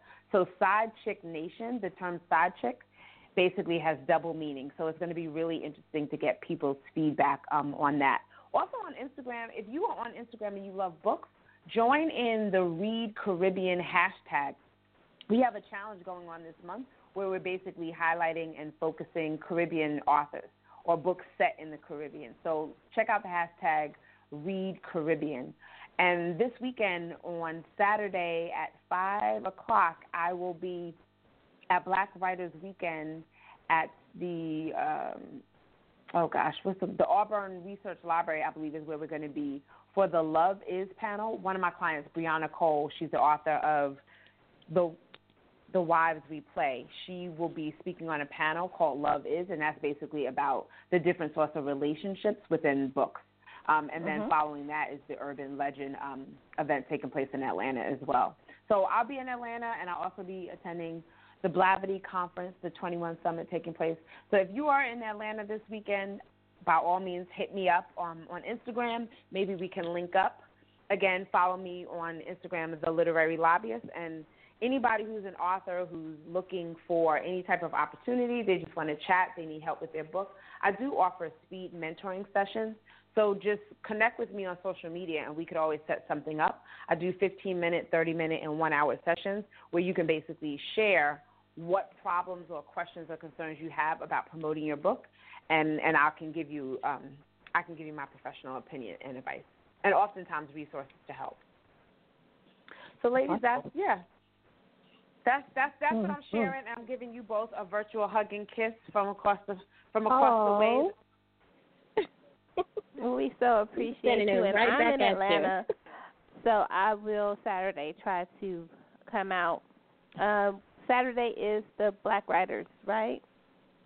Yes. And I'll send you an email to where the Love Is panel is taking place, but it's Saturday at 5 o'clock. Yes, Saturday at 5. And also you can go on blackwritersweekend.com for people listening. Blackwritersweekend.com, and the schedule is up there. But I personally will be at the Love Is panel supporting author Brianna Cole, who is the author of the Why We Play. Yeah. Well, that's awesome. Well, I'm in New York, so I won't be able to attend, but I'll be in spirit there with Lissha. Well, listen, Toni, I'm going to be coming to New York next week, so I need to email you because I'll be in New York on Wednesday. Awesome. I'll inbox you my email address. Yep, absolutely. Let's meet up. Okay, I'll DM you on Instagram. I just started following you. Absolutely, and that's what's important. That networking and the ability to be able to network and just get different things going, bring people together. You know, a lot of times authors always say they don't know events and, you know, I don't know what's going on in my area and I don't know this and I don't know that. So being able to share the different things that you're doing to let them know there's stuff going on. And there's that you can tap in to be able to find those things. So we appreciate you, Don, coming to kick it with us today. You know you are welcome back anytime. Oh, thank you so much, ladies. I appreciate you. We'll talk soon, okay? Absolutely. Okay, have a great evening. All right, you too. Okay, bye. She's amazing, Lissha. I always enjoy, connecting with her. I love when she comes on, and she's always just welcoming. You know, she's welcoming. You know, when she tells you to hit her up, y'all, she's not playing. You know, she loves to just pour into people, and that's the best part about being in position to do so, being able to pour into people and share what you have to help them grow and build up what they have going on. So we have our next fabulous guest in the chat room. We met her at the Belleville Library about 2 weeks ago, and let me tell y'all, she has a sparkling personality, y'all, and just her whole packaging. She is everything. She is everything. I love it. I love it. Welcome, welcome, welcome. Welcome to the chat room. Hello. I'm so glad to be here. How are you all? We are so good, and thank you for joining us. Like we said, it was a joy to meet you a couple of weeks ago. Oh, y'all are phenomenal too. Thank you. Rolling good company. That's what. Absolutely. So for all of those who are not aware of your dynamic pen, tell everybody a little bit about your literary journey and your work. Okay, I am MarZé Scott. I reside in Ypsilanti, Michigan. I started my literary journey with this particular book a few years ago, and I don't happen to believe in coincidence, and so a chain of events happened, let me back up. I went to high school with Elle Wright. She was a year behind me. She invited me to come to an online book discussion. She was having a Skype book discussion. So one of the members of that book discussion invited me to meet with her editor, and then in turn I met with her editor, who turned my first baby into something phenomenal. Nalena Kai is my editor, and I'm part of a writing tribe called Nalena Kai's Tribe Called Success, and that was probably the most pivotal thing that happened as far as my writing journey, me being here. I heard you say something earlier with the last guest that you had, that it's about connection. And I had no idea the kind of connections I was going to make by just hanging out with a high school friend for lunch. And so that's kind of how that all came about. I started writing Gemini Rising 2015, and it was kind of something for me I was using it as a creative release. I'm a mom of 5. I was married. I'm not anymore. And during that kind of tumultuous time, I was teaching. I needed a creative outlet. And so this character came to me. I did like a little Facebook poll, like, when you hear this name, what do you think? And people started throwing stuff at me. And I said, you know what, this would be really cool if I decided to write about something that inspired me at the time. And at the time, I had just gotten out of school. Like, I graduated U of M 2014 with a degree in elementary education. But in 2010, I had started at Washtenaw Community College, and there was a sociology class that I had taken and learned about this young lady by the name of Centoria Brown, who was a victim of sex trafficking, and she killed one of her Johns. And so she was sentenced to life in prison at 16 years old. And I had kind of a what if. What if she hadn't killed the man? What if she had done something different? What if she had someone who held her hand to give her a different journey? And that's where my books came about. So I love it. That's deep. That's deep. So, in that whole process, what is something that you learned about yourself from going through your divorce to going to school, getting your degree? What is starting your book? What did you learn about yourself through that whole process? That I am much bigger than I thought I was. I was in a relationship from the time that I was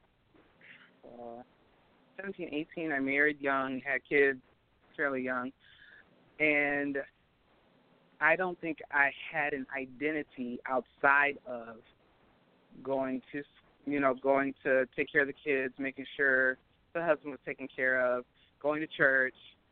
And my last child was a very challenging pregnancy and even subsequent delivery. I was in the hospital for like 8 days after him. They thought I was going to die behind him. And so I found I've always been a creative person, but what moms do, I fully invest in whoever it is that is around me, and it doesn't matter if you're a friend or family. And because I had my own family, I invested fully myself in them, my heart, my mind, my soul. And so there wasn't much in the way of creativity. If it was something like, oh, I want to paint the kitchen a different color, that's how creative I got.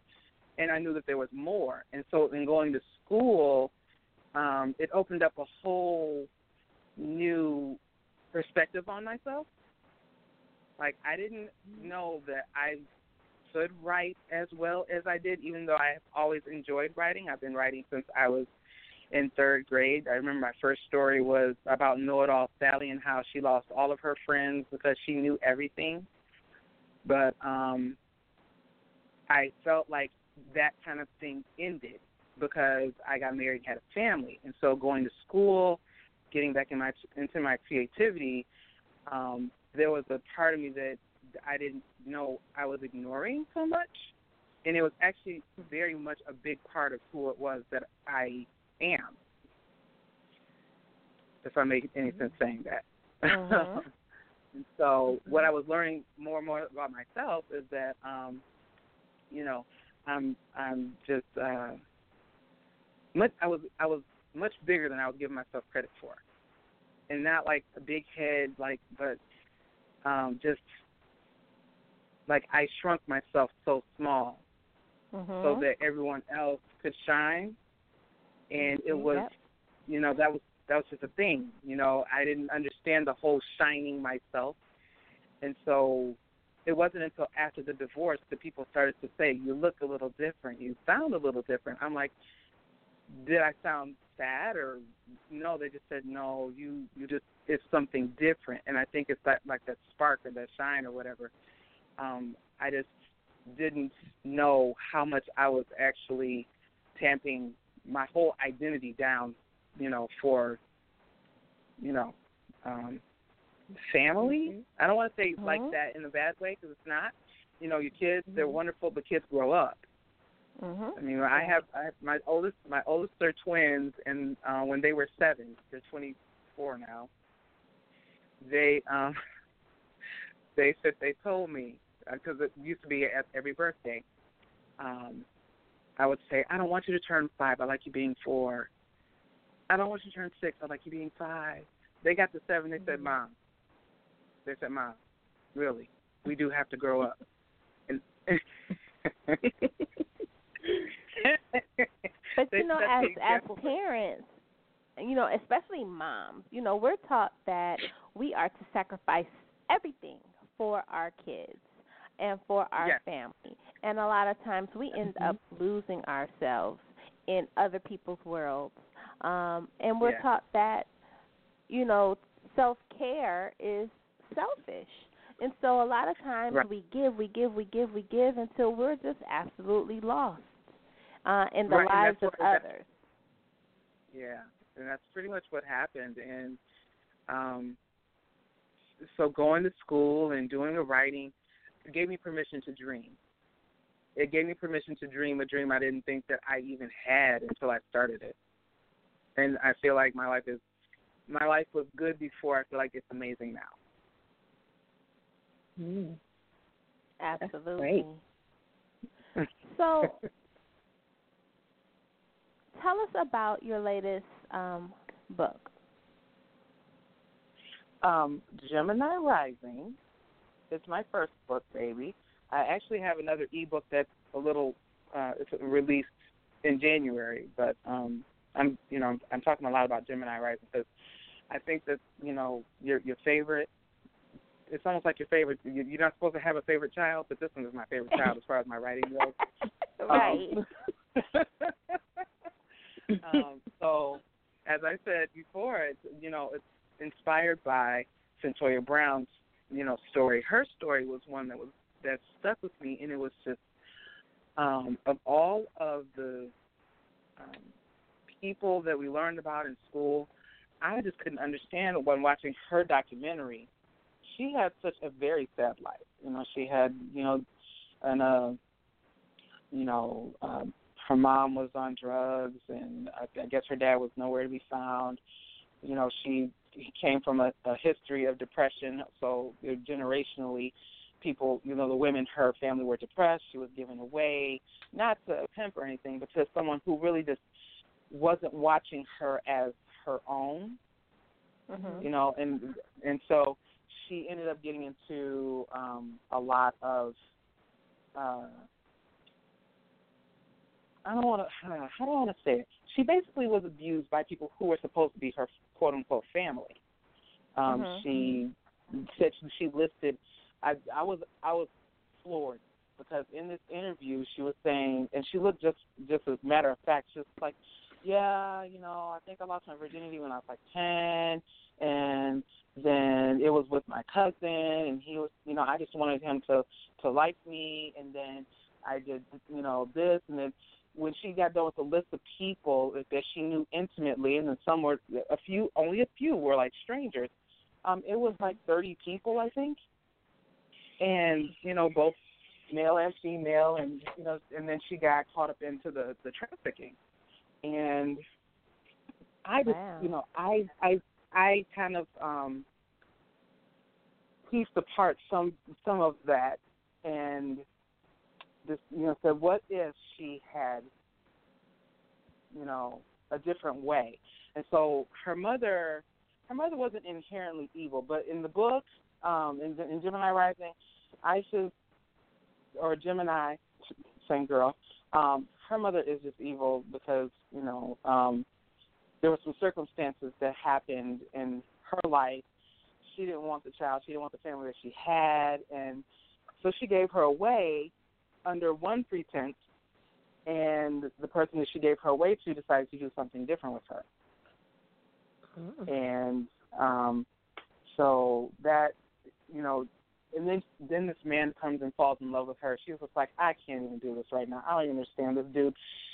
I want to be loved, but he can't love me because it could kill us both. You know, the person who has been my guardian since I was 10 years old has that kind of power over me. And I believe if he were to know that this person is interested in me, that it could be his life and my life, or his life, it doesn't matter. Either way, it's going to be bad. And so that's how she was kind of thinking throughout the story. And the love interest, Zephyr Gray, he was just like, there's one part in there where he says, I knew from the time that I met you, or the time that I saw you, that I was going to marry you. And she was like, man, you're crazy. Who says that? That kind of thing. And so I wanted to give her a happy ending. Now, interestingly enough, the same year that the book comes out, I hear about this young woman, Cynthia Brown, who has been, her sentence has been, what's it called? Reduced or something? Expedited. Yeah, it was expedited. Actually, she's supposed to be released. She's supposed to be released from prison in August, and this is after it was, I think it was Kim Kardashian went and talked to some lawyers and said that this is ridiculous. She was a child, basically pled her case, and she's supposed to be released from prison in August of this year, which I thought was crazy. That I don't know if that's coincidental. I don't believe in coincidences, but I thought it was so crazy, the timing of this book coming out. And it's not based on her life. It's just inspired by some of the parts that I have learned about her life. And then she's getting released this year. I would love for her to have this book, but we'll have to see when, what life brings. Well, like you said, no coincidences, and some way, somehow, I'm sure it's going to land in her hands. Yeah, absolutely. I love it. Now, if we were sitting here 2 years from now, and we were talking about the things that you have accomplished, what are some of the things we'll be discussing? 2 years from now? I would have accomplished a USA Today bestseller status, New York Times bestseller status, that I have somehow paid forward what was paid to me as far as helping other authors, getting out of debt, that's a goal, and very possibly relocating. But definitely bestseller status. I have national bestseller status with the African American Literature Book Club, which I thought was awesome. I'm like, how do you get your first book and you get national bestseller status? That never. Congratulations. Thank you. I was like number 7. I was in the top 10. I was floored. I'm still floored to even say it. It seems weird to even say national bestseller, MarZé Scott. It's one thing that I don't know. Who does that on their first book? I don't know. But I did it. I did it twice. I think it was twice. So there was the Next Lifetime that was in an anthology that also went was number 6, I think, while Gemini Rising was number 7. So I in effect hit national bestseller twice in 1 month through the African American Literary Book Club, and that, I'm telling you, that was some craziness. I tell you, I get kind of a high whenever I hear it, because I just don't know where that happened. I don't know where that happened, but it happened to me. It happened for me. And so I get excited just like it happened yesterday, and this was in October and November. So, yeah, but that's,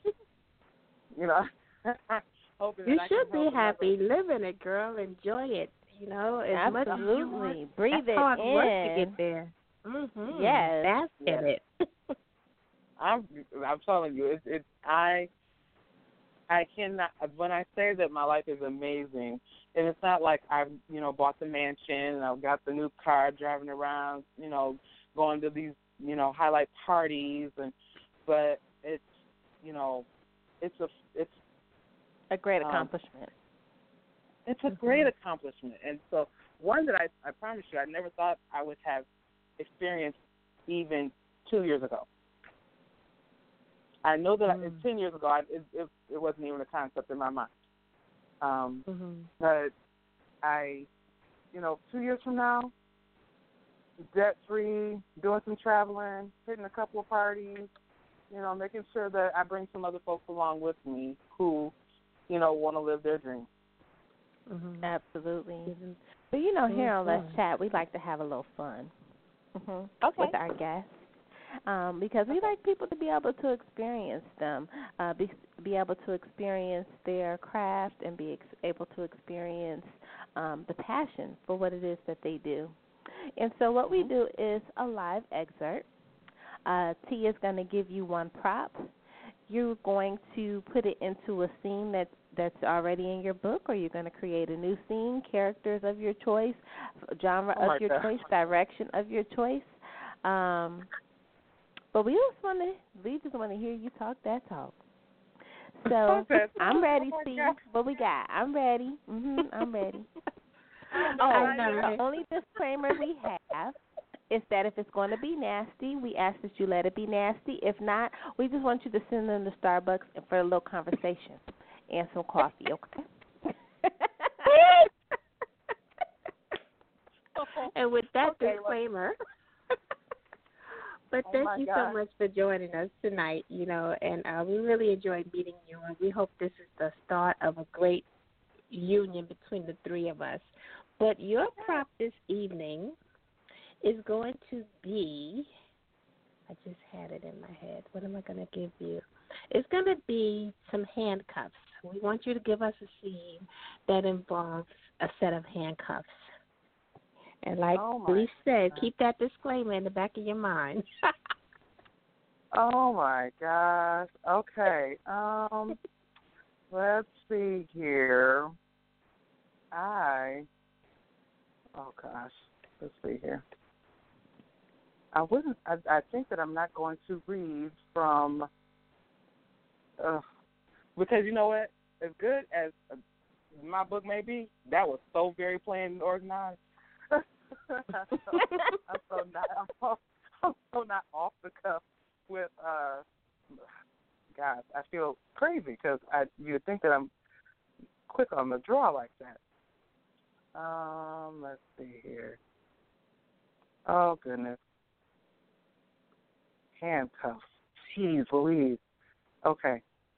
So there's a scene in Next Lifetime where handcuffs might actually be apropos. Let's see here. Okay. Oh, okay. It's going to take some reading, but the handcuffs are going to get in there somewhere. Okay. So, this is a scene where they are, Dalen and Maurice. They have been separated by drama and life, and they're reconnecting at a speed dating event. So, the handcuffs will come in a little bit later. Okay.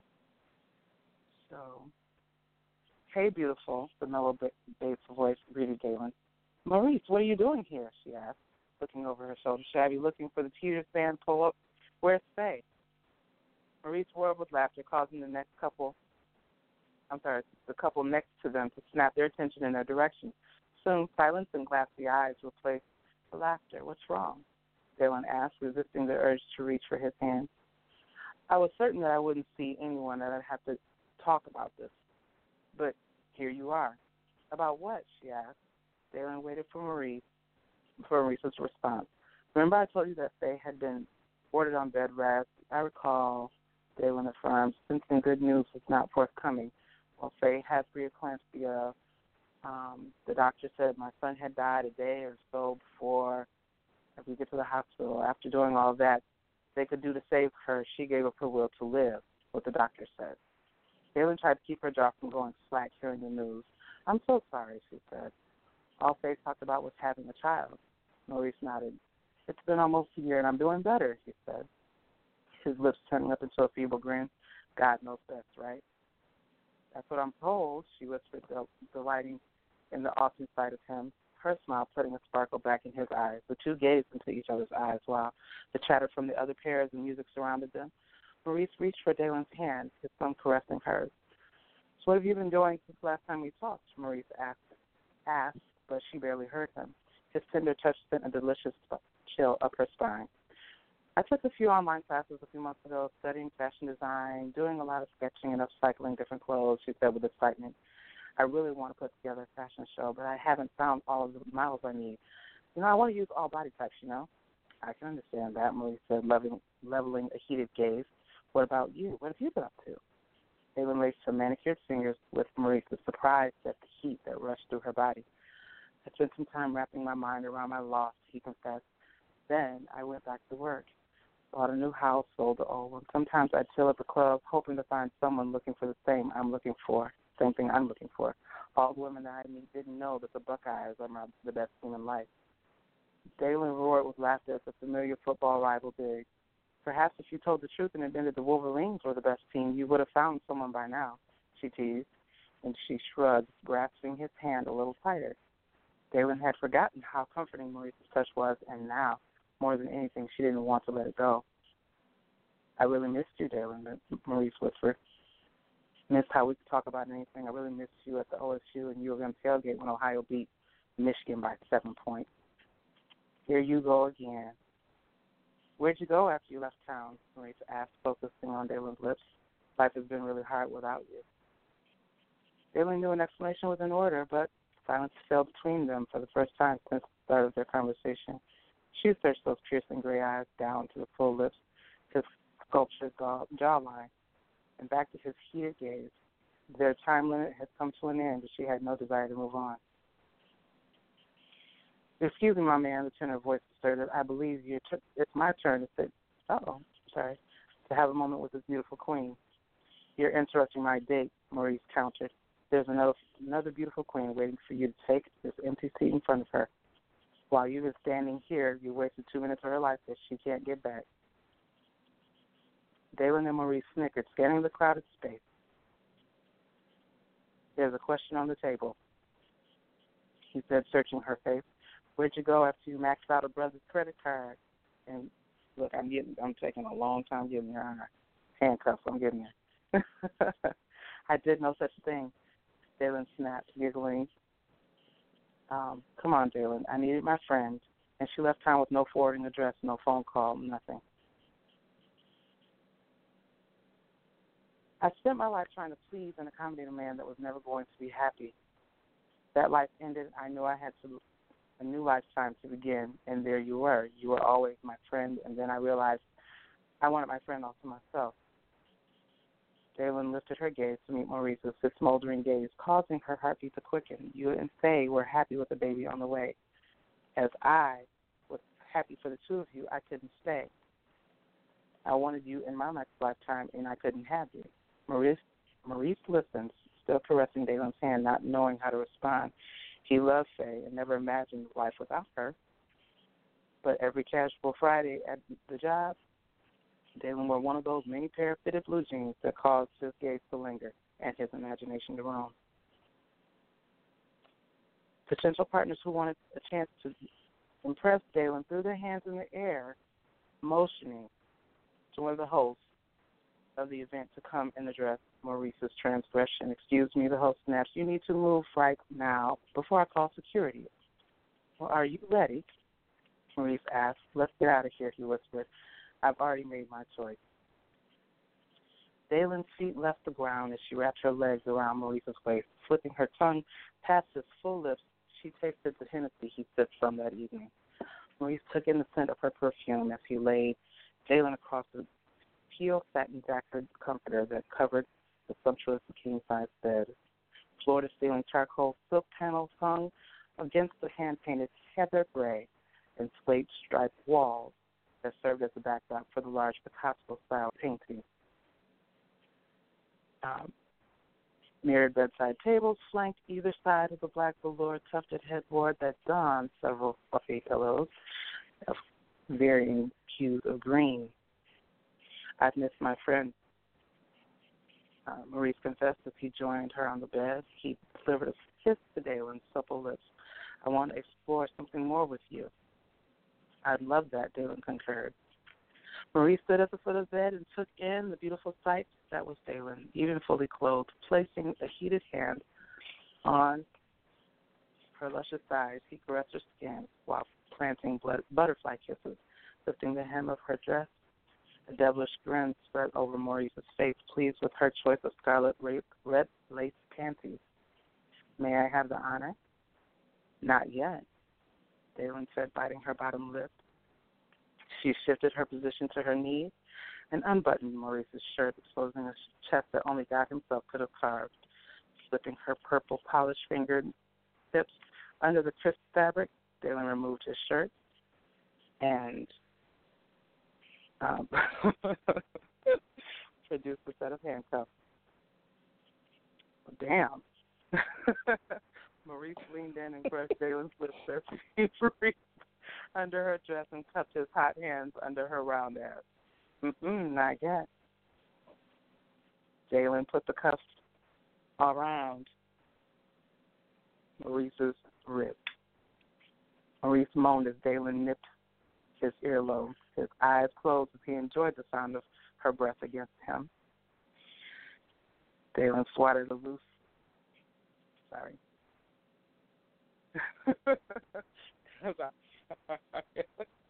This is funny. Steve's rolling.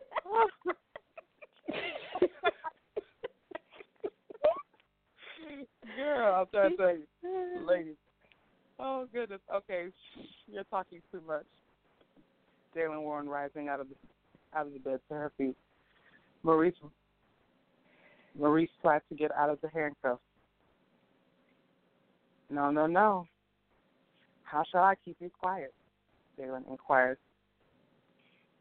Maurice closed his eyes as she... Did we say something about Starbucks? Huh? Did we say something about Starbucks? Honey, they done already put the cuffs on. It's too late for them to go to Starbucks now. Oh, okay.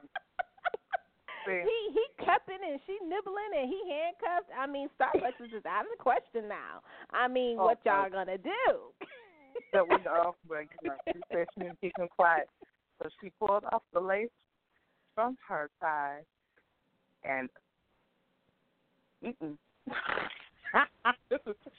Sadie, y'all. Okay, so this is what we're going to do, because, you know, you will have another book and we're going to have you back on.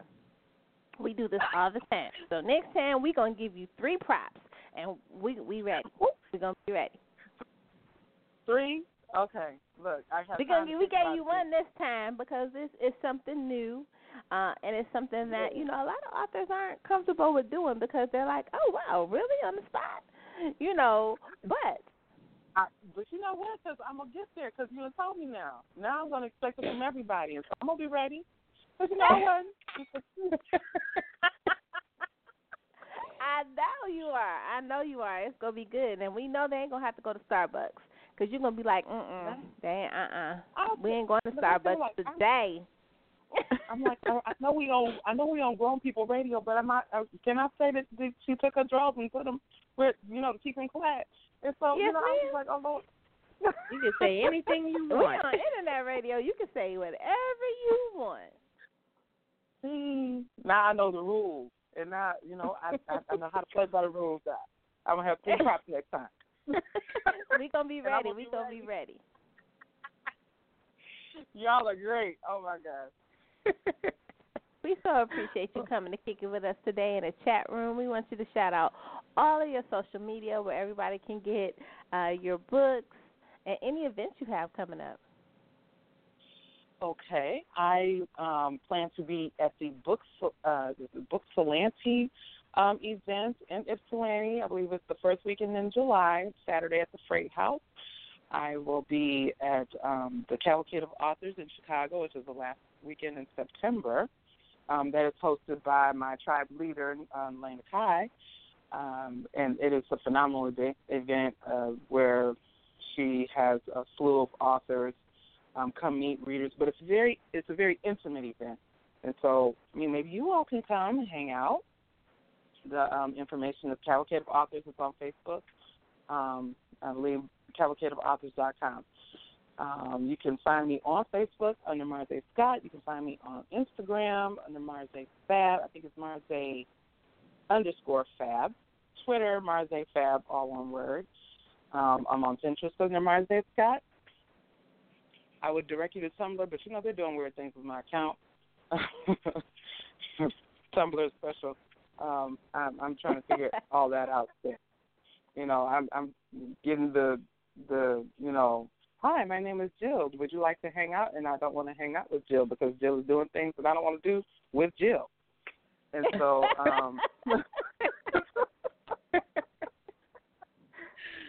but those are the places that you can find me. And I'm always on Facebook. Like they hand me a paycheck. I'm on pay. That I spend my time socializing a lot on Facebook and Instagram a lot. So anybody who wants to come and hang out, I'm all about it. Awesome. Well, thank you so much for joining us tonight. Oh, I'm so glad that you invited me. It's been fun. And look, I'm going to be ready the next time. I promise you, I'm going to be ready. Ready. We know you are. That excerpt was actually read from Next Lifetime, and that book is on Amazon, and so you can find Gemini Rising and Next Lifetime on Amazon. Next Lifetime is only on Kindle, and you can read it for free if you have Kindle Unlimited, or it's 99 cents. So if you don't feel like spending the money on Gemini Rising, you say, let me get a taste of what it is that MarZé can do, there's 99 cents there for you. And it's a quick read. You can read in about an hour. Awesome. I love so it. Appreciate you for coming in.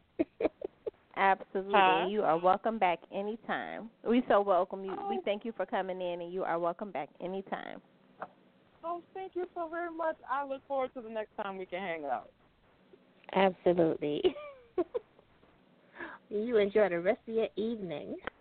Okay, you too. All right, thank you. All right, good have night. A great night. Okay, good night.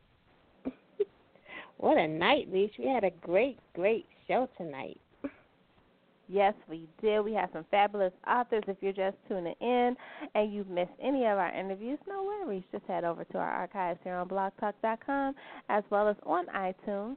You can also check out our special edition, Mind, Body, and Soul show that we do on Spreaker Radio. You can check out those replays on Spotify. So we appreciate everybody that always listens to our shows. Y'all got the replays jumping. We appreciate y'all.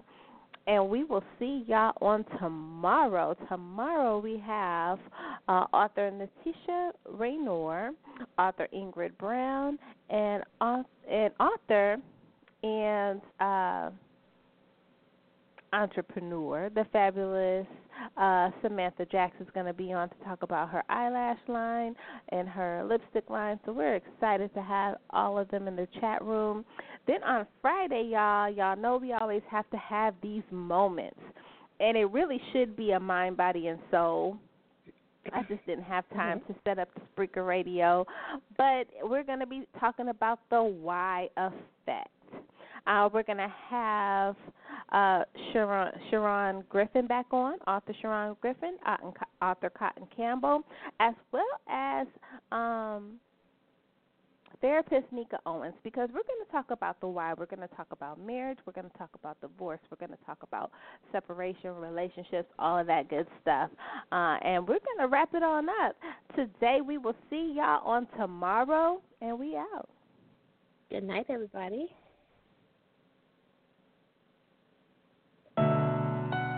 Baby, show me how you sexy whining. Yeah, yeah.